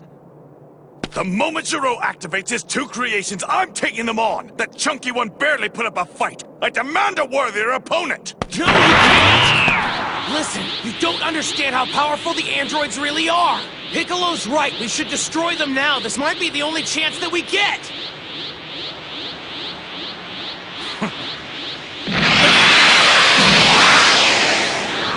Wait! If you're going to fight them no matter what, at least wait until Goku's feeling better. Don't do it by yourself! Why would I wait for that miserable low class? I am every bit the warrior he is. Are you really that blind? There's no way that Commoner's Super Saiyan powers exceed mine. I am royalty. Now get out of my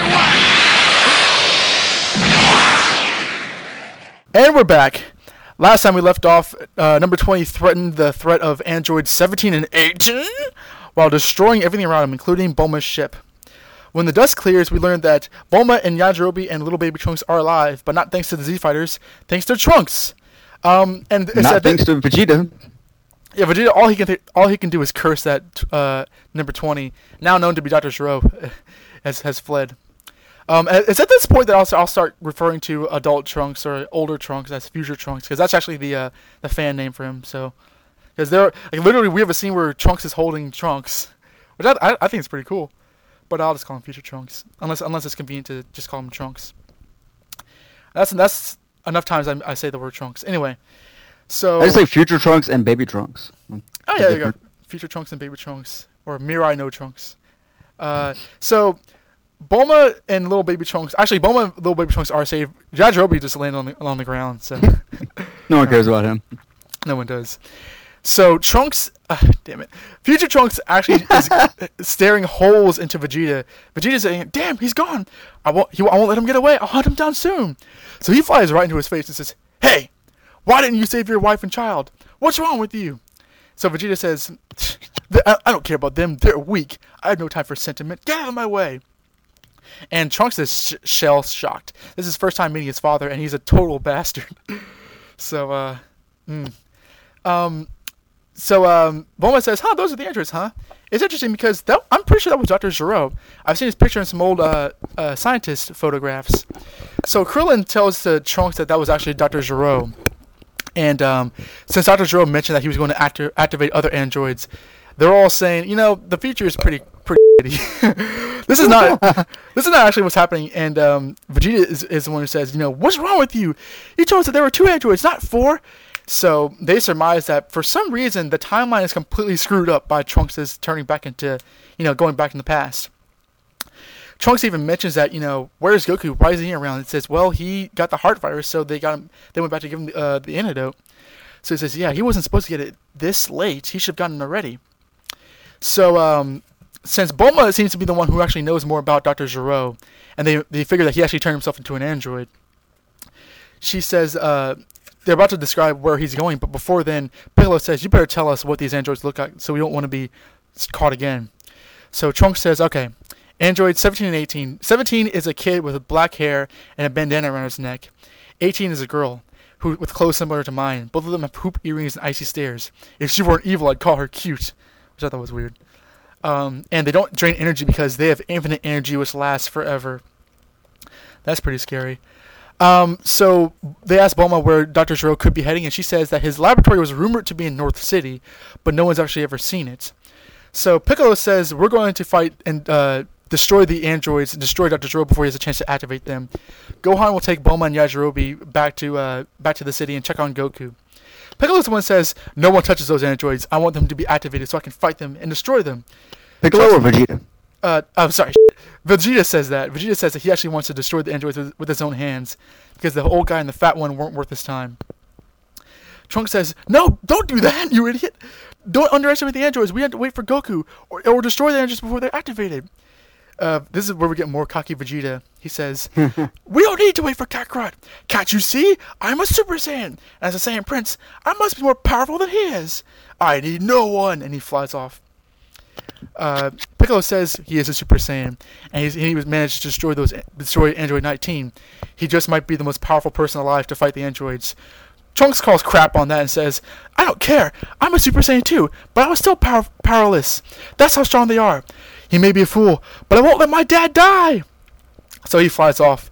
Bulma actually hears him say, did he say dad? What, was his father killed by the androids as well? And Piccolo says, okay, there's no use for this ruse anymore. His father is Vegeta, yes. He's that baby in your arms growing up. He is your son. So Krillin, Gohan, and Bulma all freak out. And we actually get a shot of little baby Trunks' face, which is always funny to compare to actually older Trunks' face. He has like a little tuft of purple hair. I know. She says, well, I was worried that you were going to grow up to look like your father. So Gohan flies them away from the battle, while Piccolo, Tien, and Krillin fly after Vegeta to find Dr. Gero. Dr. Gero is running away and says he needs to find his lab and activate his androids, although he really doesn't want to do that. But he sees the Z-Fighters fly ahead of them. He recognized that the person he blasted was Bulma, who is the heir to the Castle Corporation, and does know that Dr. Briefs actually knew him, which is actually kind of a funny tangent. So he needs to get to his lab and activate the androids before the Z-Fighters destroy them, and flies incognito. While they're all flying, Trunks is following Vegeta and thinks back to how his mom described his father. She says that he was sort of a douche, and he probably is in hell now that he's dead, but there were some good qualities about him, and he did care about them. Trunks says, no, that's not true. That's not true at all. He didn't try to save my mom or me. He's evil through and through. So we see Vegeta go to Mon saying, what's wrong, boy? Why don't you go home? And try to, outfly him because he's Super Saiyan. And Trunks powers up and follows him as a Super Saiyan as well. And Vegeta says, oh, that's right. He is a Super Saiyan. Of course he is. He's my son after all. So he accepts him then and says, oh, yeah, he can go Super Saiyan. Little fatherly pride there. Misbegotten fatherly pride. But pride nevertheless. So we come back to the good guys, Tien, Piccolo, and Krillin. They arrive in North City, which is mainly a town surrounded by mountains and lots of winds. Krillin actually complains that it's way too cold. And which actually I liked. And Tien says, I'm cold too, Krillin. We just gotta ignore it. And Piccolo says, humans are so inconvenient. All right, let's just find this guy. So while everyone arrives in North City around the same time, but they're all separated, Dr. Gero does run into Krillin and beats him up a bit, but learns that his lab is close by, so he keeps from killing Krillin and says, you get a stay of execution, little man, but only for a little while. Krillin powers up to give them the signal that he's found the laboratory, while Dr. Gero actually walks in. They arrive, but they're too late as Dr. Gero's locked the door, and they're trying to burst the door down. So it's here where Gero... no, they arrive, and Krillin tells him, oh yeah, he's already in there. Oh yeah! What? He's like, great, we managed to beat him in the nick of time. Actually, he's kind of already walked in. And Piccolo's like, damn it, Krillin! You had one job! So Dr. Gero, with his one arm and his, his brainy little head, walks towards, and we see several capsules. We see that number 19 capsule is already open, but we see 17 and 18 still closed. He says, I really don't want to do this, but I don't have any choice. I must activate them so they can defend me and destroy Goku's friends. So we see him press a button, and out comes a teenager-looking kind of guy with kneecap green socks, which is an odd fashion choice, a utility belt along with a regular belt, a gun, ripped jeans, a long sleeve shirt with a short sleeve shirt over that, the red ribbon symbol on his chest, and an orange bandana around his neck, and really cold-looking evil eyes. This is number 17. He takes one look at Dr. Gero, takes one look at the switch he has in his hand, and says, "Good morning, Dr. Gero. How is my master?" I was very surprised to hear you call me that. Of course, you're my creator. So Dr. Gero says, thank God. They're not evil. They're not trying to kill me. They're actually well behaved. Looks like I finally fixed those bugs that were in their programming. So he awakens number 18, and 18 is a blonde young girl with a skirt, leggings, brown boots, and a blue jacket with the sleeves cut off. Very 80s. She exchanges a look with 17, then looks at the switch in Dr. Gero's hand and obliges just like 17 did, greeting him with well manners. So he says, I'm really surprised you guys are talking to me like this way, but it's good because Goku's friends are at the door and you need to kill them so we can kill Goku. They're like, yes, sir, we understand. And as Trunks and Vegeta arrive and they're about to destroy the door, this is the point where 17 actually takes the switch from Dr. Gero and swears that you'll never make us fall asleep again, old man.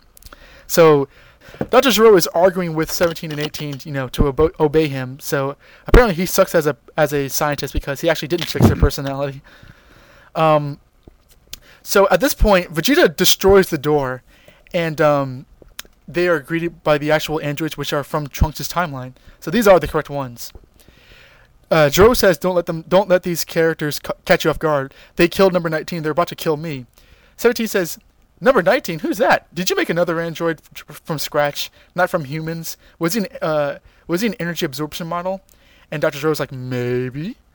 It's at this point where number 18 is just walking around, looking around the laboratory and says, oh, look what we have here, number 16.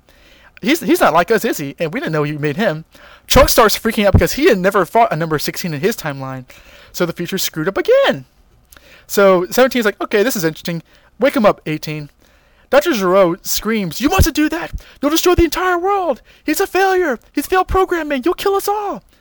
And number 17 is like, okay, if he's a failure, then how is he going to kill us all? You know, I'm the most powerful android you've ever created. So Dr. Zero's blabbing and blabbing. He says, please don't destroy him. Please don't wake him up. Please don't wake him up at all. Obey me. Don't press that switch. And as it's at this point that 17 puts his hand right through the back of Dr. Zero's chest and then kicks his head off. Whoops. So he kicks his head off. His head rolls towards Krillin. And right in front of Krillin, number 17 just jumps and steps on it and crushes it in one fell swoop. Well. Not the sort of place I'd expected to find you three, but it'll have to do. Look, he's back. But what on earth did you do to your hair? You'll find out what soon enough. Your leaving all of a sudden got me curious, I'll admit. Where is your destination? Goku's house, wherever it is, to kill him. Just as I thought. But you're never going to get there. Because I, Vegeta, shall crush you here and now. Funny, was it? Go right ahead. Laugh it up while you can. Hey guys, Vegeta seems to be pretty cocky, doesn't he? It must be a Saiyan thing. They always talk such a big talk, and then they end up dying so fast. It's a shame. You shut your mouth, you disrespectful toy! I'll rip you all three to pieces. Who's first? You, boy? Or you? Or the big bastard? Or maybe I'll just demolish all three of you in a single go! Or maybe you'll die. What did you say? Go on. I want to see how strong you are. 16, you're up. Negative. The big one's not as stupid as he looks. He sees how deadly I am. Why is he taking a pass? I really don't get him. Okay, Mr. Hotshot. Let's play. Just you and me. Gladly, but don't assume I subscribe to the Earth's idiotic notions of chivalry. But you're not a female, are you? No, not anymore. You're merely a thing. Vegeta is confident, but what sort of terrible power hides behind number 18's unassuming exterior? So that's Zero dead. He and 18 are about to awaken number 16 when Trunks loses his turns into a Super Saiyan, shoots his hands right in front of everybody basically, and blasts at 17 and 18. Krillin says head for the hills, and they all jump away, avoiding the blast and surviving. The energy blast did nothing because the androids are still intact, not the worse for wear, not even a scratch on them. And they proceed to awaken number 16. Number 16 is a very tall, like burly-looking android with a mohawk, orange hair, earrings, and this green armor with stockings and boots, and 4 arm warmers for some reason. He kind of looks like Raccoon to me. I don't know. Yeah, that's what I was just thinking. So Trunks, like a skinnier, less goofy-looking Raccoon. Yeah, he doesn't look as goofy as Raccoon. He looks a little bit more taken seriously, but he does have that mohawk. When was this written? So Trunks is worried because he doesn't know what to expect from this android. 17 and 18 say, so we don't know anything about you. Tell us about yourself. But he doesn't respond. And 17 asks, were you created to kill Goku too? And he says, yes, I was. So he only responds to whenever you talk about Goku. So 17 says, I don't really want to follow our creator's orders, but we have nothing else to do. So let's fly to Goku's house to see if we can take him on. So they fly away, and Krillin's like, oh, thank God. They're not attacking us. We're still alive. Vegeta's acting really pissy, saying, who gives a damn? They ignored me. The Prince of all Saiyans. The fools. I'll fight them and win. So he turns to a Super Saiyan again. Trunks again flies right in front of him, saying, please, don't take them on. We need to wait until Goku wakes up now that they've awoken. And he says, you don't understand, do you? I don't hate the androids. I hate Kakarot. After I kill these androids, which he failed to destroy, I'll kill him. I'm the strongest in the universe. Now stay out of my way. And punches Trunks right in the stomach. What a dad. So he flies off to follow the androids. And Trunks and the others fly right after them.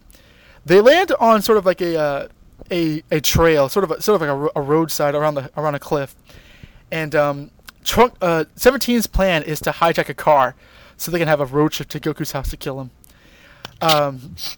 18 remarks, "You men, you and your cars, you're still mostly human." And 17 is like, "Yeah, 16 knows what I'm talking about, right, big fella?" And 16 says, "No, I was created from scratch. I was created from nothing. I'm not made from a human." And 17 thinks, why did Dr. Gero go back to cybernetics? Why did he create me and 18 from human parts? At this point, Super Saiyan Vegeta arrives and says, well, look at what we found here. And 17 is like, "Hey, it's Vegeta. What did you do to your hair? I don't understand." It's because they weren't programmed to know about Super Saiyans. So they said they're going to attack Goku, but Vegeta says, "You're not going to get the chance. I'll kill you all right here." And he challenges all of them.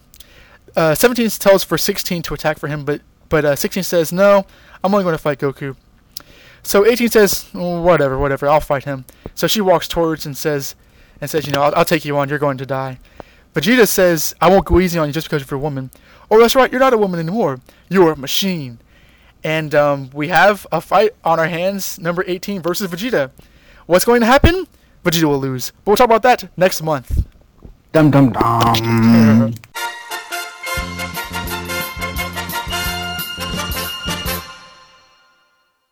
Dun dun dun dun dun.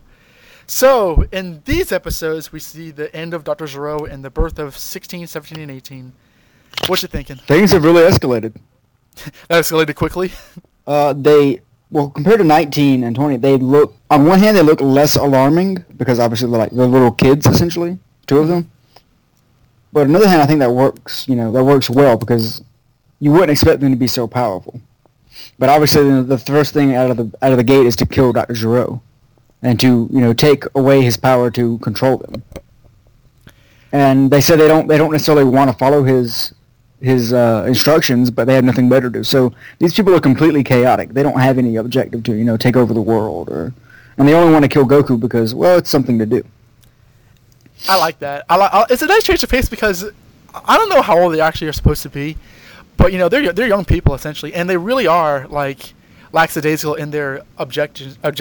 They're like, let's find Goku, I guess, and then we'll find something else to do. Let's take a car. They're not destructive. They're not like we'll kill everybody in sight. They're not we'll take over the world. They're sort of their whole point. Their whole characters are basically looking for fun in the most random ways.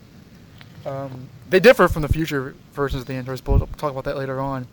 But what would you have thought if 19 and 20 were the only androids that the Z-Fighters fought? How do you think that would have gone down? Like if the series had ended? Or if the saga had ended? Maybe not so much if the saga had ended, but what do you think about 19 and 20 like being the main villains that they would have to fight? I don't know. I think it's a good setup to have them be defeated and then this even bigger enemy kind of appear. But at the same time, that's a trope they've done before. Mm-hmm. With Raditz, and then those more Saiyans. More Saiyans, what? Oh yeah. But I don't think it's a bad. I mean, it works, so you can see why it is a trope. Well, so I don't know how it would go if you only had two androids. These guys seem to have more character than 19. Oh yeah, they do. And Dr. Gero obviously started to show more character and more human emotions as his storyline went on. Well, yeah, because Vegeta asked the question, do you experience fear? And the answer is yes. Although Dr. Gero is, probably mostly still human. Although it's weird because the biology of the androids, they mention 19, 20, and 16 are all sort of like cybernetic. Whereas, for the most part, 17 and 18 are basically human, which they don't really ever get into. But the idea is that they started out as human and Gero turned them into androids or cyborgs. It's really not well defined, but they're not like, you're never going to see them like be as technical and mechanical as 19 was. Which 16 to me is interesting because he's kind of a wild card here. He's not like the other two, so I don't know. Are they going to turn against him or I don't know. It's he's very much more in the mold of 19. Yeah, they could. I mean, because he only has one. He legit has orders to kill Goku, which is why is he a failure? Why is he So Yeah, consistent. you have those questions, and then what if they have other objectives? He's not necessarily going to follow them. He's not going to be, he's not going to want to. The only reason he's with them now is due to, they're sharing the same objective. Right. They have nothing else better to do. No, yeah, I think when you said wild card, that puts it exactly.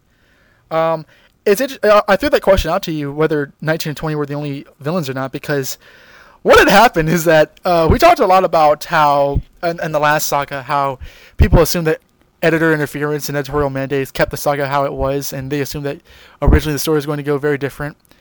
It's funny because 19 and 20 were originally supposed to be the only androids that they went up against. They were supposed to be like just, those were the androids. And Akira Toriyama's editors took one look at these guys and says, you gotta be kidding me. So Goku and pals fight a fat guy and an octogenarian who runs around as a robot. Get back to the drawing board. So the whole reason why 16, 17, 18 are even in the story is because the editors didn't like the idea that a fat guy and an old man were the villains for the next several chapters or episodes or whatever. Like that's really? That's a legitimate change. So I wonder what they said when he said, "Okay, here you go, come back," and it's 2 kids. It's funny you should mention that, because I wonder if that's like Toriyama kind of spiting them. Okay, you want a big bad threat? Here you go, 2 children. Well, I'll get right into that, because they didn't like that either. They didn't like the fact that Toriyama went back to his office and came back with 3 kids, or basically 2 kids and a giant as the villains. He's like, so you went from an old guy and a fat guy to a couple of kids. So the editors, this is actually the most editorially interfered saga in Dragon Ball Z, and it starts now. Now, is that why they included 16 as like a typical villain-looking character? I'm not sure with 16, because 17 and 18, at least right up front, are sort of the main focus. 16 becomes much bigger character in a little bit, but I'm not sure what they thought about 16, but 17 and 18, because they were sort of like the big bads. They just didn't like their designs, and I think that's a shame, because I love the designs of 17 and 18 in comparison to 19 and 20. I think they look really cool. I like the fact that they look like, for the most part, they look like normal people, but their eyes are so cold and evil looking, like sinister looking. It's I think Toriyama has actually really, I think that this is an instance where editorial interference did the plot better, because I kind of like them better than 19 and 20. 19 and 20 were cool, but once they started losing, they started just, I don't know, there was sort of like, they kind of fell into the whole typical villain mode where, you can't defeat us, oh wait, you can. And they sort of like went into a trope.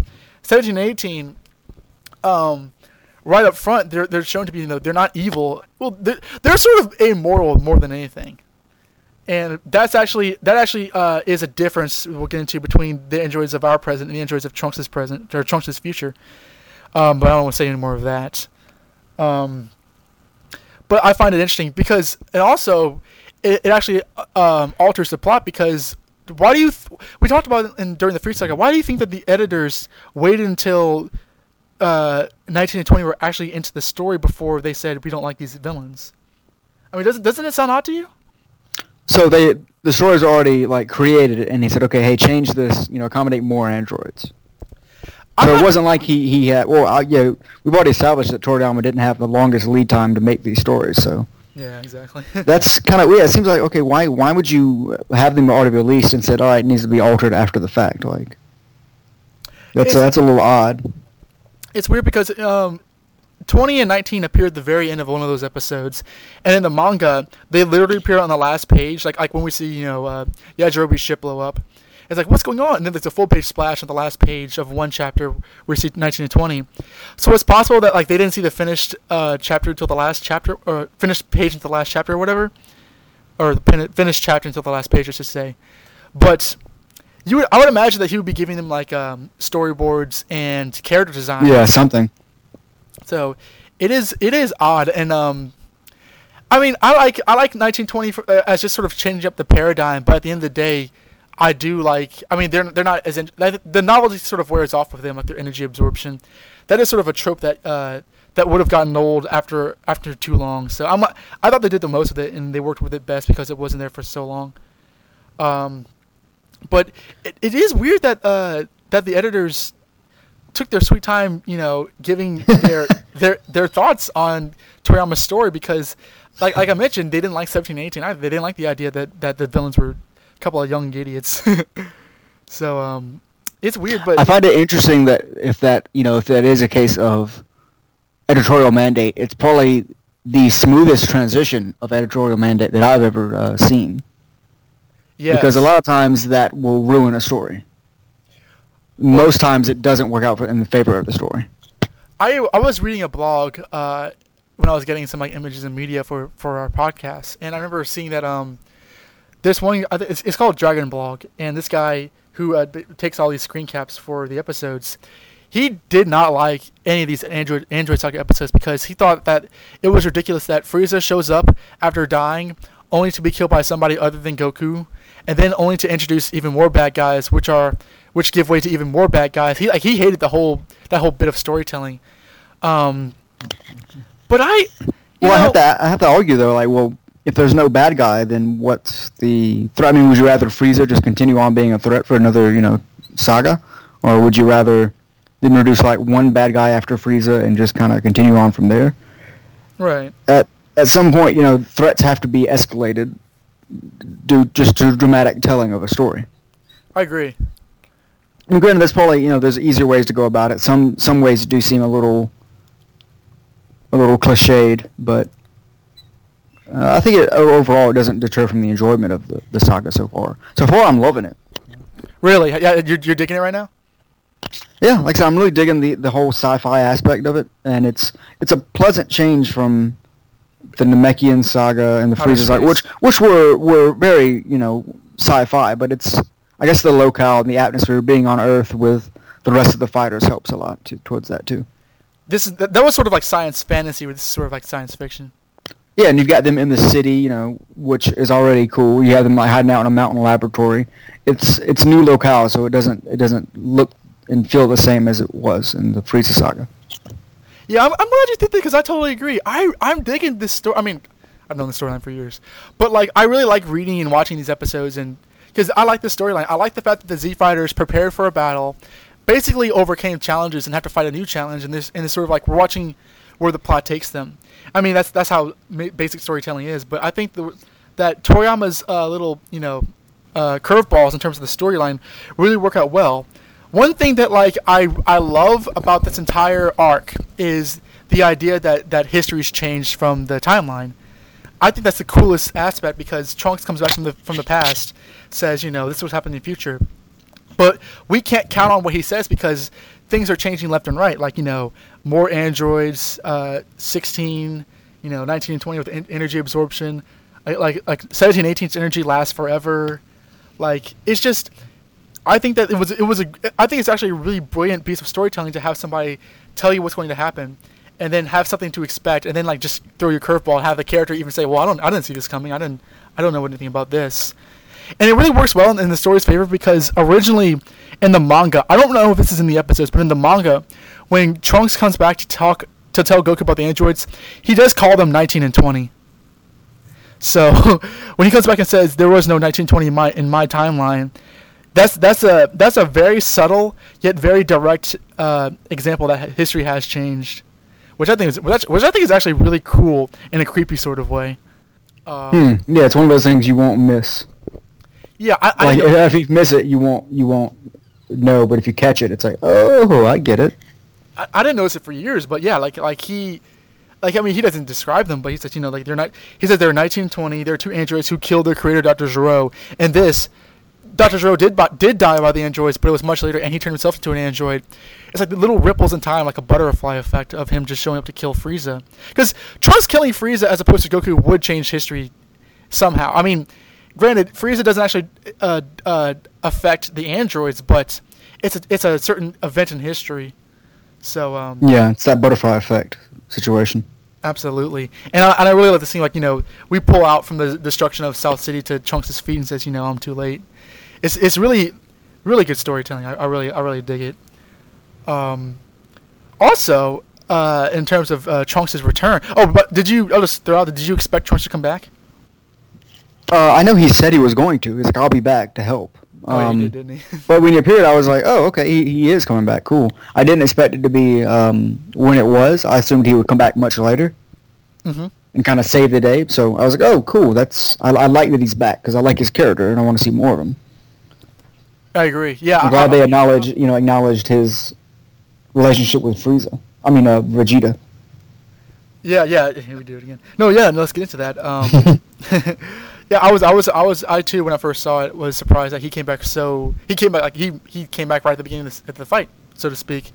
But his relationship with Vegeta is probably one of the more interesting parts about these episodes, and certainly this arc, because he is confronted right away with how his father, because he never really interacted with him besides not telling him who he was. But now that Vegeta knows who he is, Trunks flat out calls him on his douchebaggery, which I'm not sure. I mean, the characters comment on at times, but no one ever really calls Vegeta out on his personality. So to have his son do that is a good bit of story. I think if this weren't included, it would be a big missed opportunity. I'm glad that Toriyama sort of capitalized on it.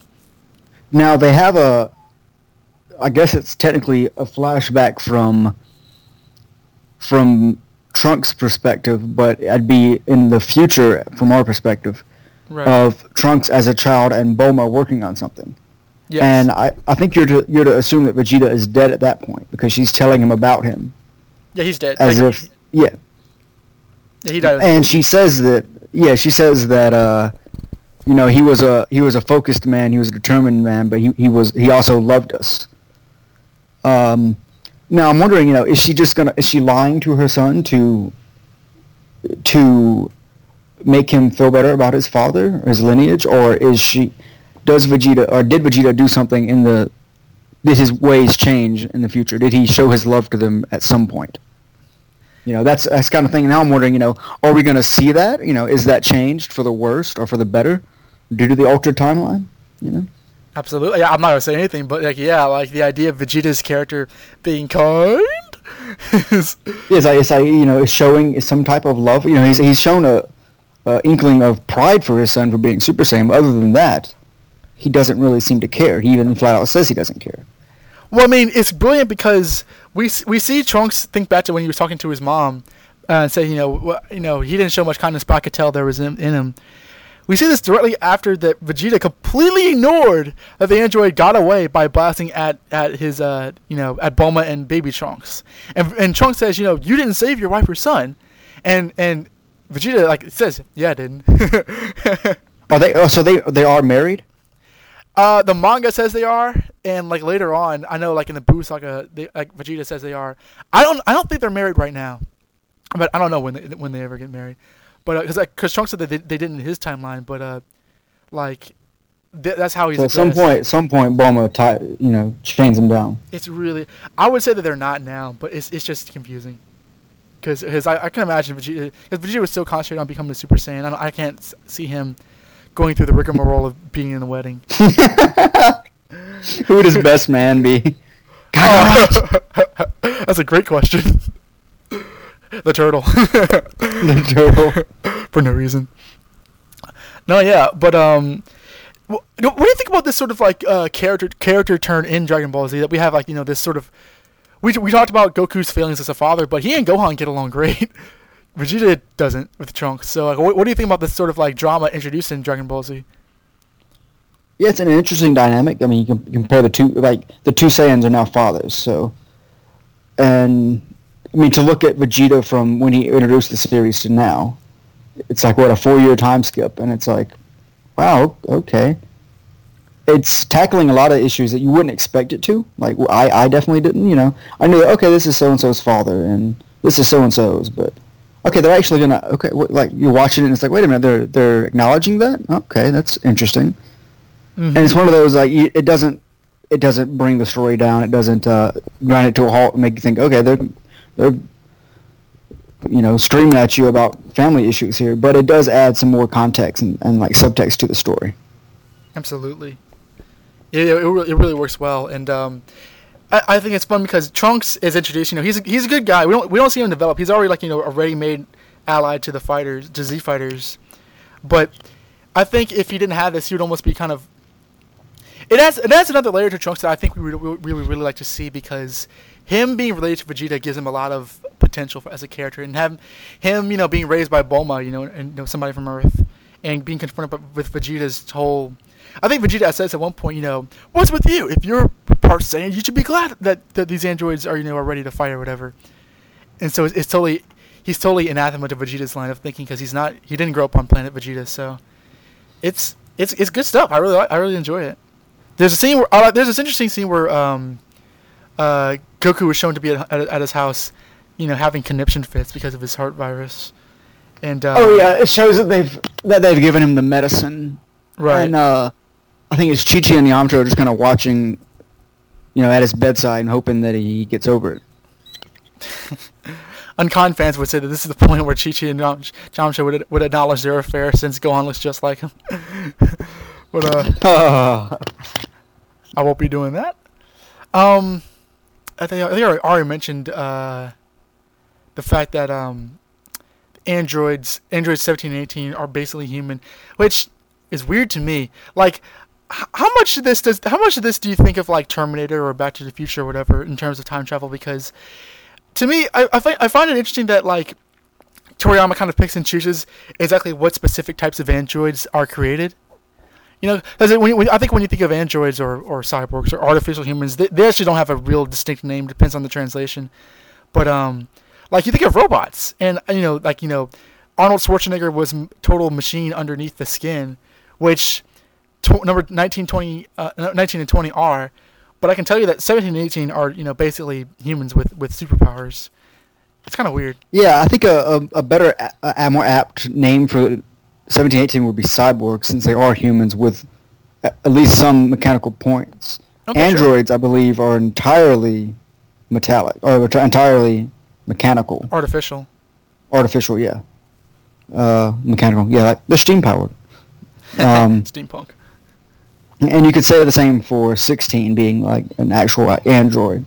But it's all like, it's... Some people will describe some in some other ways, some people describe others. I did get a Terminator vibe with Trunks going back in time, the lone human going back in time. But I think that just permeates so much time travel stories nowadays, right, that you can't think of one without the other.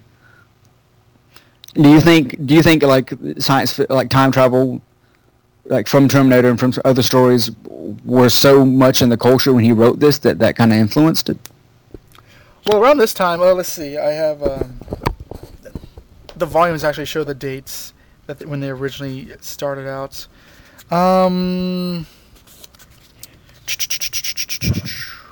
This was around 1991, 1992 when this first came out. Yeah, so the same year Terminator 2 came out? Oops. You're thinking America at that point didn't really know about Dragon Ball Z, otherwise somebody's getting sued. Well, it's actually because I'm not like, I actually saw Back to the Future for the first time last week, and Terminator. What? Yeah, I knew I was gonna get hell over that. Did you watch all three of them? I've seen the first one. I'm gonna see the next two soon, but first one's the best, but they're all good. Yeah, that's like the holy Bible of time travel. Oh, okay. What I like about that is that like there are specific changes in the future from what Michael J. Fox does in the past, like to vaguely spoil the ending, but that's why everybody who's not seen the movie. Yeah.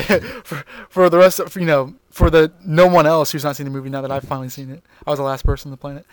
But that's the kind of cool thing here, because I find it interesting that obviously since he's coming from the future, he can interact with his past self, but there's that thing in Back to the Future where that'll create a paradox if you run into yourself or something like that, which they don't actually bother with here. So there are different rules, and there are different I think Toriyama sort of pulling from all tropes, because I know those movies were in the 80s, but it's interesting how he applies it to Dragon Ball Z, because I think he still kind of throws it some curveballs in terms of how the androids or cyborgs or whatever are sort of constructed, and in which ways would you imagine, because I don't think that Trunks' actions directly influenced Dr. Zero to make more androids than he was thinking about, Like it's not like, Trunks landed on the planet and then Dr. Zero all of a sudden got the brainwave to say, what about number 16 or what number 19? So it's interesting how random the changes are as opposed to sort of like logical. Yeah, it's like it's not a easy to like. You've got step 1 and step 8. It's not like you could pinpoint exactly where 1 through 7 would be, or 2 through 7 would be. It's like, okay, it's all over the map here. The changes that have been made. Mm-hmm. Now, and this is not the last time we'll be talking about this. In fact, it actually gets even crazier and possibly more confusing and deeper in our next episode, which is why I like it. I like that the term was really messing with the plot. I think this is actually some of the best plotting DBC has, because it draws on the past and actually really works well towards its future. I have you now, and I won't let you go until your energy is completely drained. Fight all you want. You cannot escape. You don't say. Well then.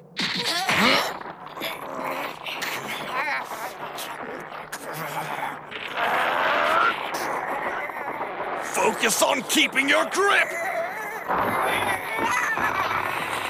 Fascinating! So you really do absorb energy through your hands. Then you add what you steal to your own stockpile of reserve strength. You cannot escape! Yes, keep that grip for all you're worth. Don't let go!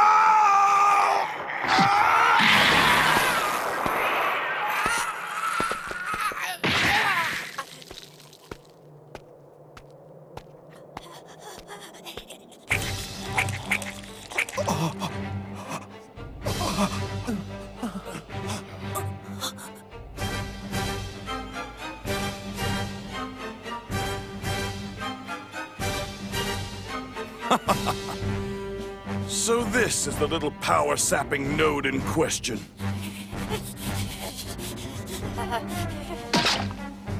I think you've had enough pilfered goods. You've siphoned all the strength from me you're going to.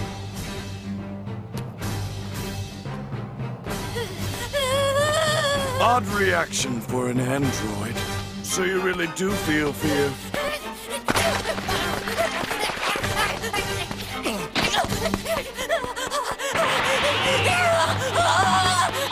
You stop! Wait your turn!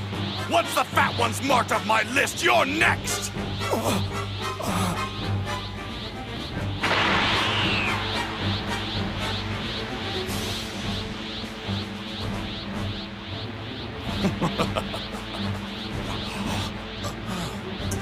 What's he doing? Feast your eyes on Super Vegeta's Big Bang Attack!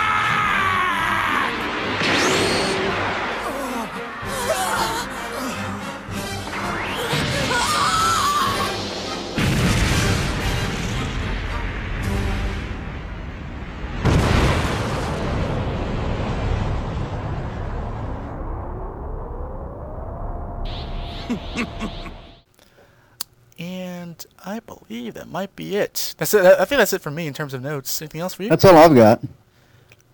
Okay, so let me bring up the schedule before we announce the month of March's March Madness, as we'll call it. Okay, for March 2013, we will talk about Dragon Ball Z Kai episodes 65 through 68, Dragon Ball Z original episodes 136 through 141, and the Dragon Ball manga chapters. Dragon Ball Z manga chapters 158 through 166. Those are the episodes for next time. Vegeta versus number 18. How will he lose? And what's going to happen to Goku? Plus, is there a mysterious enemy that's even greater than the androids? No. Or is there? I don't know, but we'll find out and talk about it in the month of March. So, any final thoughts, Jesse, before we wrap up this month? Bring in those emails. There we go. Z-mail us about Valentine's, I suppose, or I guess any fights. Valentine's. What would Vegeta get Bulma for Valentine's Day? Or if he even knows what that is. Any time travel quandaries you may have? Yeah, any plot inconsistencies that you'd have with the time travel, or any time travel questions in general, please, let's get this discussion going. Okay, that'll be it for us. So until the month of March, thank you for listening to The Next Dimension. We will see you guys next time. Adios. Thank you for listening to The Next Dimension, a Dragon Ball Z podcast. You can find the show and leave feedback at dbznextdimension.libsyn.com or write in for emails at dbznextdimension@hotmail.com. If you like what we're doing, please send in feedback at iTunes or like us on Facebook. Dragon Ball, Dragon Ball Z, Dragon Ball GT, and Dragon Ball Kai are all owned by Funimation, Toei Animation, Fuji TV, and Akira Toriyama. Dragon Ball is created by Akira Toriyama.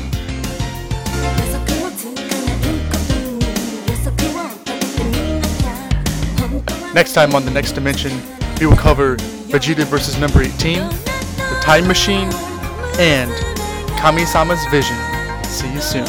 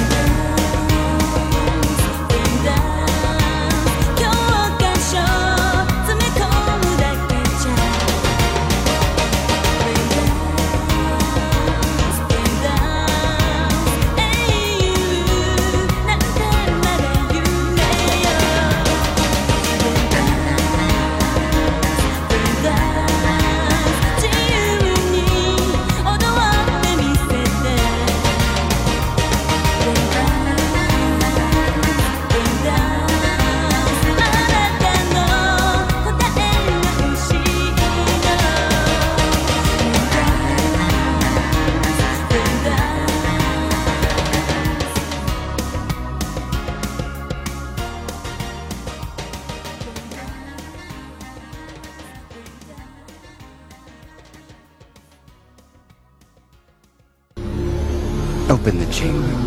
If they set that android free, it will be the end of all of us! No!